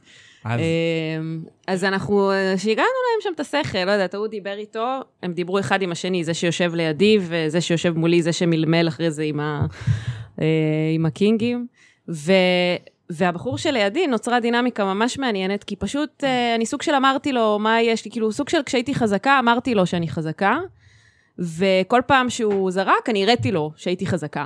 אז הוא כאילו אומר לשני בעברית, הוא אומר לו, היא לא משקרת, היא לא משקרת, תקשיב מה שהיא אומרת, אם היא אומרת שיש לה אסי, ואני יושבת ואני כזה, אוקיי. אנחנו יושבים ומתכתבים, וואו, לבלף אותו. יואו. כן, כן. למה אני יכול לנסה? זה היה אדיר. לא לשבת עם חברת. אבל כולם מכירים אותך, ישראלים. לא, אבל נגיד, כאילו, אם אני ברוזוודוב, טוב, גם ברוזוודוב מזהים ישראלים מיד. כן, כן. לא, אבל אתה גם צריך לדעת שפה זרה בשביל כאילו... כן, נכון. כי בעברית זה לא הלך עם ישראלים. הייתי יכול לעשות את זה בצרפת. בצרפת גם ככה אף אחד שם לא מדבר אנגלית. גם לי קרה שישבתי גם בווגאס עם ישראלים בשולחן, ולרוב אני לא אומר שאני לא רוצה להתחיל לפתח שיחה עם ישראלים. כן, ואז אתה שומע אותם מפטפטים, היה לי פעם אחת שאמרתי שאני מישראל. אני אגיד לך מה קרה כשאמרתי שאני מישראל, ישבתי ברוזוודוב, ואיזה גרמני שואל where are you from, אני אומר לו ישראל, הוא אומר, I was in Israel when you left Gaza Street, I was a photographer. Met your prime minister, Ariel Sharon, what is name? Nice guy, where is he today? What is he doing today? כזה, אוקיי, תקשיב. He's drawing dead. עבר קצת. גדול. לא, היה drawing dead כמה שנים, ואז... טוב, זה היה, כאילו לקחתם את זה, כן. וואי, אבל לא, לשבת בשולחן עם הבת זוג, ולהעמיד פנים שאתם לא מכירים, כן, וגם עם ישראלים שלא מבינים שאנחנו ישראלים, זה היה הכל ביחד, זה היה חבל על הזמן. רגע, לא יכולתם לקחת את זה רק אחד מהם, רק או להגיד שאתם ישראלים אבל אתם לא מכירים, או להגיד שאתם בני זוג אבל אתם לא ישראלים. אני לא יודעת איך זרמנו לתוך כל הסיפור הזה. בסוף הלכתם על לבלינג אחד לשני. התחיל מזה שאנחנו נכנסים לקזינו ואמרנו בוא שלא נכיר, קודם כל, כדי שאם כבר רואים שאנחנו מכירים, זה כבר מייצר איזשהו משהו. ואז אני כאילו, לא יודעת, זרמתי על הקטע הזה של האנגלית, אני התחלתי לדבר באנגלית, אני אפילו לא יודעת למה, כי רק קלטתי ישראלים, והאנגלית שלי סבבה, אז כאילו אף אחד לא... מעניין, כאילו אפשר, אני יכול לחפש עכשיו את ההיסטוריה בוואטסאפ שלה. לא, אל תעשה, זה ייקח הרבה זמן. תמצא לי העיירה, הם שואלים אותי מאיפה אני, תמצא לי מהר העיירה, והוא מחפש לי בגוגל מפס. אתה תעבור עכשיו שנה וחצי של שיחות וואטסאפ עם חברה שלך, אני לא ממליץ. לא לעבור, לחפש צ'כיה. לא הודיתם בסוף, לא באתם אתה, לא. היוונים האלה עדיין בטוחים שהייתה איזה פצצה מצ'כיה איתם בשולחן, שזרמה איתם על כל הבדיחות ועל כל הזה, עד היום. כן, יש מצב, יש מצב. הוא גם עושה לי, בסוף אנחנו קמים בשולחן, תעקבי אחריי באינסטגרם, תעקבי, וזה. No, thank you, no. No Instagram in Czech Republic. מעניין. כן, זה כיף. מה עוד רוצים לשאול אותם? זה כאילו, זה אחד הנושאים המעניינים באמת. בכלל זה כיף, כל החוויה מסביב, כיף לטוס ביחד, להיות ביחד לאורך כל גם אם זה טורניר, גם אם עפים, אז כאילו, זה כיף להיות שם אחד בשביל השני, כי אנחנו מבינים אחד את השני, כאילו, אנחנו ממש יודעים טוב מה זה תחושה של להישבר, ושל כאילו להפסיד, גם אם עשית, אתה יודע, הכל כמו שצריך. מה אתה מראה לי? הוא מראה לי משהו. הוא מראה לך משהו. אני לא יודע מה הוא מראה לי. נעבור לזה? טוב. קדימה. נראה לי. מה, לבחור התחרות פייסבוק? בוא נעבור, נראה לי שהגענו אוקיי, כן, אז רגע, צריך להגיד. בגלל שבאתם, עשינו פעילות פייסבוק, ואני פשוט ידעתי שזה הולך להידרדר למחוזות האלה, אלקנה אמר בוא נעשה משהו על זוגיות וזה, ואני זוכר שאפילו אמרתי לו, זה יהיה 90% בדיחות על סקס. כאילו, זה מה שזה הולך להיות. ואני אמרתי סבבה, כאילו, אני מכוון לשם. אז רגע, נחזור, נגיד, ראנר, הספונסרים שלנו, חזרו לתת כניסה חינם בפעילות שלנו, לטורניר שלהם, אז עכשיו אנחנו העלינו פוסט, שבו אלקנה אמר, מה היתרונות או החסרונות של, אני זוכר נכון, של להיות בעצם בזוגיות עם מישהי שמשחקת פוקר. או מישהו שמשחק פוקר, כן, אנחנו לא מפלים, נכון. יש לנו גם מאזינות. כן, נכון. בוא נעלה את הפוסט הזה. וזרמו, אני הופתעתי מכמות הזרימה והיו דברים מצחיקים. נכון. אז אנחנו נקריא כמה, אבל... אתם גם ענית, מישהו מכם ענה לעצמכם. אני גם עניתי, כן. כן, זה היה. הייתי חייב להכניס אני כזה אז בגובה, אבל... אני לא... אתם לא יכולים לקבל כרטיס. אני לא אקבל כרטיס, זה פשוט משחק מילים. לא נבחר אותם גם אם זה הם רוצים. פשוט משחק מילים שיושב אצלי בראש כבר איזה 5-6 שנים, ולא ידעתי איפה להוציא אותו. והנה. וכן, מצאתי את ההזדמנות קרתה. והוא אפילו לא כזה טוב, אז כאילו... אנחנו נקריא הרבה, אבל אני באמת אומר, כאילו, אני ידעתי שזה יוביל לבדיחות על זיונים, אני פשוט לא ידעתי כמה. זה כאילו כמה אנשים יהיו יצירתיים. נראה לי שמישהו מתחיל, ואז זה פשוט... וזה מתדרדר. אני גם אומר, סליחה, אם ילדים בני פחות מ-18 לא אמורים להקשיב לפודקאסט הזה ממילא, אז כאילו, מה אכפת לנו? זה כאילו הפך לזה שהתגובה הכי בוגרת הייתה של שמחון. זה כבר אומר משהו. בדיוק, זה כבר אומר על כמה רמת השיח שם. למה? הנה, אני אוהב את... למה לא מופיע לי פה שמות של אנשים מגיבים? פתאום נעלם לי... אוקיי, קודם כל היה פה עוד סיפור נחמד של רויטל ודוד דרי. כן. שהם גם זוג פוקר ישראלי מוכר, ורגע, אני אחפש את זה. היה להם איזה סיפור פה על גם, על... אני בדיוק על זה. היא אמרה שהיא מראה אותו, קום 8 בבוקר, היא אומרת לה 8 שלך ועוד 10 שלי. כן, חשבתי להגיב שמה שזה סייזינג לא משהו. אז הוא סיפר שהיה טורניר של ראנר ברחובות, שהוא ישב עם דמות, כולם מכבדים, זורקים, ורק אשתי עושה לה רירייס, ואני כמו מטומטם עוד משלם לה, ואז רואה אסים, ואף כמו טיל הביתה לכלים ולבייביסיטר. שזה גם מעניין, שאתה כאילו... מישהו רשם לפחות יצא פחות תשלום לבייביסיטר. כאילו... זה מה שחושבים עליו. טוב, בוא נרוץ זריז על כל הבדיחות מין שלכם. כפיר כהן, אם אתם נשארים לבד ביד, אז כל הקופה היא פמילי פוט. אם אתה חיסרון... לא, זה דווקא אני לא חושב שזה היה... אם אתה מדיח אותה ככל הנראה, אתה עם פוט אודס 0, ותישאר הערב עם אס בגובה. הוא ביקש אקסטרה ליכוד עברו שימוש בשם הפודקאסט, אבל לא, אנחנו לא עובדים ככה. טוב, אריאלה נתנה תובנה נחמדה שסקס ב5 דקות הפסקה זה לגיטימי וחסרונות כל השאר. כנראה, זה גם צריך להיות ספציפית זוג שמשחק אונליין. כן. ואז, טוב, ענו לה שם. שמחון ענה שזה 4.5 דקות יותר מדי. ואז היא אמרה שבמקרה זה פולט פרי. איציק קרסיק אומר שכשבת זוג שלך סבבה עם טריפ, שלא לדבר על רביעייה, זה נחמד. כן, נכון. אני מחפש פה אחד ספציפי. התגובה של ראנר.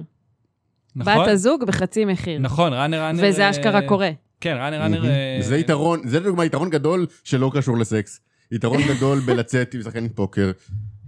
כאילו, בבקשה, היא באה בחצי מחיר. זה פשוט יתרון להיות שחקנית פוקר, האמת. כן. לא, אני רציתי להגיד משהו שלא קשור לזה, אבל על ניר בונה, נתן תגובה שאני מאוד אהבתי, שזה בול כמו בחיים, אם יש לכם זוג נסיכים, מצד אחד אתם מבסוטים, מצד שני זה מתכון לכל כך הרבה צרות. זה יפה, אני ממש אהבתי את זה. את מי מקרית של שמחון? אני אקרית של שמחון. אתה רוצה להקרית של שמחון? כן. כולנו יושבים כזה עם הטלפונים עם הזה פתוח. במקום לצאת להופעת סטנדאפ ולשלם 100 שקל לכרטיס פלוס חניה פלוס בייביסיטר, אפשר פשוט להישאר בבית ולהזין לפרק החצי שנתי של אז בגובה, ולהיקרא מצחוק ביחד עם בן בת הזוג על ניתוחי הספוטים של אייל ואלקנה. אתה קולט שזה הטרלה כפולה, כי הוא גם על הניתוחי הספוטים שלנו, וגם הכניס לנו על זה שזה... על הטיימינג. פעם בחצי שנה, כן. שמחון אמר שהוא מגיע לארץ בקרוב, לא? שמחון פרש מטורנירים, לא? פרש מטורנירים שבוע לפני שהוא עשה את הסקור השני הכי גדול בקריירה שלו. סיפור יפה. אלרז סלע אומר, בתור זוג נשוי שמשחק יחד, בספוט מסוים שאתה יודע שהטילט שלה ימשיך איתך הביתה, אני אומר לעצמי, זה לא שווה את זה, עדיף להפסיד את היד. זה בדיוק הדיבור על האם כן להיכנס ליד או לא להיכנס ליד ביחד. כן, לגמרי. קובי אבו חצרה, אוקיי, אני קורא את השם הזה באנגלית, תודה. אבו חזרה. קובי אבו חצרה כותב שבמיטה, היא לא מתרגשת אם אתה קצר ודוחף אולין. אתה מבין, אבל... לשם אני יודע, הנה, יש... אני צעיר, ערן רוזנבלט, אתה מנסה לדחוף אולין, אבל מגלה שאתה בדיוק בשבוע של הפוט לימיט, אתה אומר, שזה חמוד אגב, אתה אומר לה שאתה מתלבט אם היה לך שם קיפול ומקבל צעקות שהסל כביסה כבר שבוע מחכה, אתה מביא לטבעת של WSOP והיא אשכרה מעדיפה את זה על יעלום. נחמד. יש פה אחד מיאיר גרינברג. יתרון, אתה תמיד יכול להשאיר אותה שהיא מביאה לך תנ"ך. יתרון, היא מביאה לך תנ"ך. יש תגובה שאני פשוט לא יכול להקריא אותה. אוהד וסרמן. כן, לא, יש שם איזה... יש תגובה אחת שאני לא יכול להקריא אותה, אני לא יכול להקריא אותה. אנחנו יודעים על מה אתה מדבר ואנחנו נשאיר אותה. התגובה שרגב מוגרבי, מי שרוצה שתלך לקרוא, אני לא מקריא את התגובה הזאת. לא, אבל אוהד וסרמן אמר שיש הנחה לכרטיס שני לעמק המלמולים בחדר הכל כלול, והוא חייב להכניס את עמק המלמולים שם, אז אני אתן לו שאוט על זה. כן, סלאב פודולסקי, הנה עוד בדיחת מין מאוד מאוד צפויה, האול-אין שלך מאוד מושפע מכמה עמוקאי. אני חושב שכיסינו הכל בערך. כן, כיסינו, אני חושב, את כל משהו מכל זה קפץ לכם, אתם, הקולות שלכם יותר קובעים בקשר למי מקבל את זה.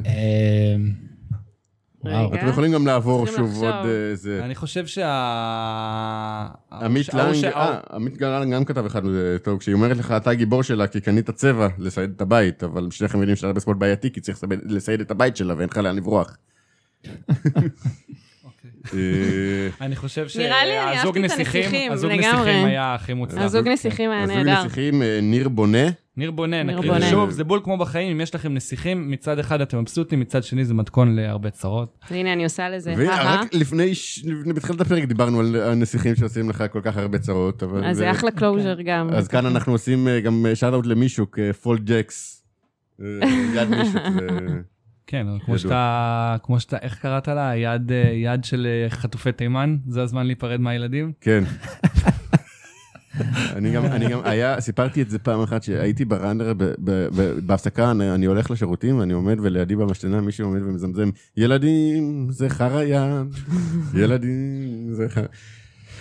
כן, יותר גרוע, אנחנו לא נדרדר מזה. אז ניר בונה, קודם כל, אתה מוזמן לכתוב לנו הודעה, ואנחנו נדאג לך לפרס, אתה זוכה בכניסה חינם לטורניר של ראנר. הספונסרים שלנו שחזרו לעשות טורנירים חברים ומגניבים ברחבי הארץ. ומחפשים עוד מקומות, אם אתם מכירים באזור שלכם איזשהו בר או פאב או מסעדה או משהו שיכול להכיל את הטורניר פוקר, הם ישמחו לשמוע.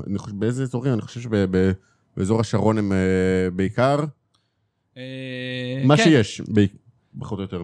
כן, אז תעזרו לראנר לחזור להיות בכל הארץ, כדי שנוכל לבוא ולהפסיד את הצ'יפים שלנו בעוד מקומות חוץ מהאקדמיה לפוקר. נשאר לנו עוד איזה 7-8 דקות, אז אני רוצה לשאול, כאילו, אוקיי, יש חתונה באוקטובר, אבל סבבה, חתונה זה כזה אירוע נחמד וזה, אבל מה התוכניות פוקר להמשך? חוץ מ-WSOP, יש כאילו, לא יודע, לעשות קורס, לא יודע, raise your edge ביחד, לנסוע למקאו ביחד, לא יודע. מבחינת פוקר. אני האמת חשבתי להתחיל ללמוד אומה, קש יותר, אז אני אולי מתכננת להצטרף לאיזה קבוצה בקרוב. להתראות, אנחנו לא נראה, אני נשמע... לא, תשמע, אני באמת חושבת שיש משהו בזה שזה עדיין לא מפוצח כמו הטקסס הולדם, ויש שם מסתבר מה ללמוד, פשוט לא הרבה אנשים חשופים לזה. בטח לא בארץ. ובגלל זה עוד יותר כאילו דבר מגניב ללמוד אותו בעיניי לפחות. האמת שאנחנו רוצים לעשות ספיישל אומה בקרוב. אם יש לכם איזה רעיון למישהו שהוא תותח אומה, אז תשלחו לנו הודעה אם יש לכם מישהו שהוא ממש ספייס אומה, אבל... אז זה ככה מבחינת מחשבות לעתיד, וגם אני אישית, אני לא יודעת כאילו מה איתך, האמת לא דיברנו על זה, כי כאילו לא היה חול ולא היה... יש 2 מיקרופונים, איזו הזדמנות מעולה. לא היה חול ולא היה דברים כאלה, אז כאילו היה ממש קשה לתכנן את הטיולי פוקר שלנו, אבל עכשיו זה חוזר, כאילו נגמרה הקורונה, לאט לאט התחילו טיסות. אז נראה, כאילו אישית מה שאני אוהבת לעשות, זה לשחק בעיקר בחול, למצוא את הטורנירים עם המבנה הסבבה שבא לי לנסוע עליהם, ואז גם לעשות חופשה על הדרך. כאילו ככה אני רואה את זה. זאת אומרת, את רוצה לגרום לו שוב לסיים שני ב-IPC. הפעם מולך. ראשון, כאילו, לא, הפעם מולך. מולי, לא, אני אתן לו, אמרנו גם, נגיע ביחד, הוא צריך את הראשון. יש לי פה בדיחה... הוא לא יכול לקחת את השני עוד פעם. בדיחה שאני לא אספר, אבל תמשיכו. זה טוב שמנענו ממך לסיים.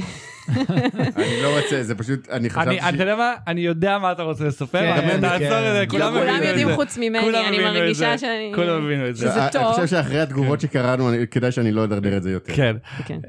מופלק, מה... יש תוכניות, פוקר מיוחדות, כאילו חוץ מלכת לעשות גריינד ולא יודע, כל העולם? לא. זה לא מספיק מיוחד בשבילך? זה מיוחד? הנימון ב-WSOP זה נראה לי מאוד מיוחד. כן. כן? הנימון WSOP זה התכנון? כן, אנחנו מחכים שיפרסמו את הלוז ונראה מה אנחנו רוצים... לשחק את המיין? מה אנחנו רוצים לשחק וכמה. אתה לא שחקת את המיין עדיין. את המיין עוד לא שיחקתי. ואת לא. רציתי לשחק אותו ליום הולדת 30 והקורונה הרסה לי. ועכשיו יש לי גם לקי סטארברסט מנורמן צ'ד. מנורמן צ'ד, אז אני עוד יותר מחויב. כמו שאני מכוון לגיל 40 למיין. זה לא עוד הרבה זמן, זה עוד 4 שנים, כן? כולה עוד 4. אז זהו, אני רואה אותך כזה ממריא לווגאס, ואומר לאלון, ביי ביי, יש לי פארטנרית אחרת לטורניר טאגטים. אמרנו שנהיה כולם ביחד, לא? הטאגטים אמרנו שאולי נשחק שלושתנו דווקא. כן. רק יפה. מגניב. צירפו אותי. נבוא שנינו לטורניר טאגטים. רגע, אתם מתכננים גם זה? לא בקרוב, לא בשנתיים שלוש אני לא חושב ש-WSOP השנה, לא, אם השנה לא ידע... לגדול לפני הקורונה התכנון היה, אני לא הייתי מעולם ב-WSOP, לא שחקתי את הוורלד סיריס אף פעם. כן, אז התכנון היה, התכנון היה WSOP 2020, זה גם היה גיל 35, כאילו, תכננתי, בלי מיין, כי אין לי בנקרול למיין איבנט, אבל, ולא יצא. ועכשיו אני לא יודע, צריך לראות מה קורה, אני לא אלה שחרמן על WSOP, וכאילו סוגר עוד לפני שהוא רואה מה המצב בארצות הברית. גם אם ישחקו WSOP עם כל הזכוכיות האלה ומסכות, אז אני אגיד כאילו לא, פס, ואני אחכה שזה יחזור להיות כמו שהיה. יצרני המסכי פלסטיק האלה, הקירות פלסטיק, דפקו קופה בווגאס. ברור. כן. לא, אבל זה... אני פשוט, אני לא טס לווגאס, אני רוצה שיעשו עליי... פיצ'ר ב-WSOP, בתוכניות שלהם, גם בתור פירסט טיימר, וגם בתור הכי מבוגר שם. אני רוצה להגיע כזה בגיל 98, פעם ראשונה לשחק את המיין איבנט. ולסיניורס איבנט גם. גם לסיניורס איבנט. לסיניורס, נכון. יש שם פילד רך. כן, ולבוא ולפוק המערכת פעמיים. לא יהיה פילד רך לסיניורס שלנו. תכלס. סולברים מהלכים. כולם כבר יהיו הסופר סיניורס. סולברים מדדים. כן. יושב לקריסטוף ווגלסון כזה עם התותבות. יושב עם פיידורולץ עם חיתול. פיידורולץ תמיד יישאר בן 15. זה הקסם שלו. כן. טוב, סבבה, נראה לי זמן, כאילו אפשר לקפל את הפרק, תכלס. עם פדר הולץ וחיתול, זה אחלה זמן לסיים את הפרק. אז נגיד תודה לגלי שבא, היה כיף. תודה שהזמנתם אותי. לא הרגשנו שזה הפודקאסט הראשון. וואלה, אוקיי, זה טוב. לקחתי את זה. תודה. בכיף. פלקי, תודה שבאת שוב. בכיף. בנועל. כיף שאתה פה. כן, זה היה פרק 43, נכון? כן. סבבה. אז תודה לאור, אליעז, גבר, אולפני פרוקאסט, פודקאסטים בגבוה, מגדל BSR 4, קומה 16, רחוב מצדה, אני יכול כאילו להמשיך את הטלפון של אור, באמת, תבואו, יש לכם רעיון לפודקאסט, גם אם זה על פוקר, אני לא אהבתי שרשמת שאנחנו לא רוצים מתחרים, אנחנו רוצים אנשים שיצרו תוכן של פוקר. סבבה, גם ככה לאף פודקאסט פוקר בארץ אין סיכוי להשתוות אלינו. תבואו, תעשו פודקאסטים, תייצרו תוכן, תבואו לאור. לפודקאסט של גבי יש סיכוי, בסדר. בדיוק, כן. נכון. תבואו לאור, תעשו זה, תבואו, תעשו פה פודקאסט. יפה. וזהו, לא יודע, תרוצו טוב, גם בשולחנות, בעיקר בחיים. גלי, משפט סיום, פלק. תודה שהערכתם אותנו, ממש כיף לראות אתכם תמיד, וגם לא באירועי פוקר, אלא ככה סתם לשבת. וזהו, פלק עייף. נתראה, כן. לא, אתה נראה עייף. חושב על המיראז'. המשפט של אלקנה. כן. אתה יודע שכשהייתי בווגאס שלחתי לו תמונות של המיראז'. וואי, הבן אדם לא הפסיק. בגלל הראונדר. בסטריפס. כל פעם אני עובר ליד המיראז' אני שולח לו תמונה, כי הייתי הולך מלא טורנירים בווינישן, וזה בדיוק מול. הנה, אווירה, המיראז'. כן, לשנה הבאה בווגאס הבנויה. אמן. יצאנו מהריו. וזהו, אני זוכר שאלון סלח לי, כשאתה שיחקת על זה, הוא אמר, אני לא זוכר אם זה היה לך או למישהו אחר, נתתי לו לישון אצלי בחדר בריו, כדי שלא יצטרך ללכת עד המלון, אתה היית איתו בחדר לא, נראה לי זה היה פעם אחת כשאני לא הייתי. זה היה מישוק נראה לי. מישוק. גם קסיאס בא אלינו לאיזה שנץ. יש לכם בחדר בריו קבוע. כן. אגב, זה לא הולך להיות בריו, אתה יודע, הם דיברו על זה שסיזרס מוצאים את זה מהריו. זה הולך... השנה כן הולך להיות בריו, נראה לי הם כתבו שזה עדיין בריו. לא, השנה זה עדיין הולך להיות בריו, אבל... זה יהיה בריו שלנו? זה הולך לעזוב, וגם לא בטוח שבשנה הבאה, זה הולך לעזוב, גם לא הולך להיות ב-ESPN יותר, זה ב-CBS ספורט. מה שאומר שאגב, שאני חושב שיהיה את זה בסלקום TV או משהו כזה פה בארץ. אני לא בטוח בפרטים, אבל בטוח יש מהמאזינים אנשים שיותר מבינים מזה. כנראה החליפו גם את השדרנים האגדיים, לא? זה מעניין. חבל. נורמן, אני אוהב אותך. לא, בטח הביאו לך את טלי נג'אד על בסיס קבוע. שזה גם בסדר, שזה גם סבבה. טוב, זה היה פרק 43, אנחנו נתראה פעם הבאה, ואל תשכחו, אז בגובה זה פודקאסט, לא יד לשלם איתה. יאללה ביי. יאללה ביי. אז בגובה, אז בגובה, לא יד לשלם איתה, זה פודקאסט.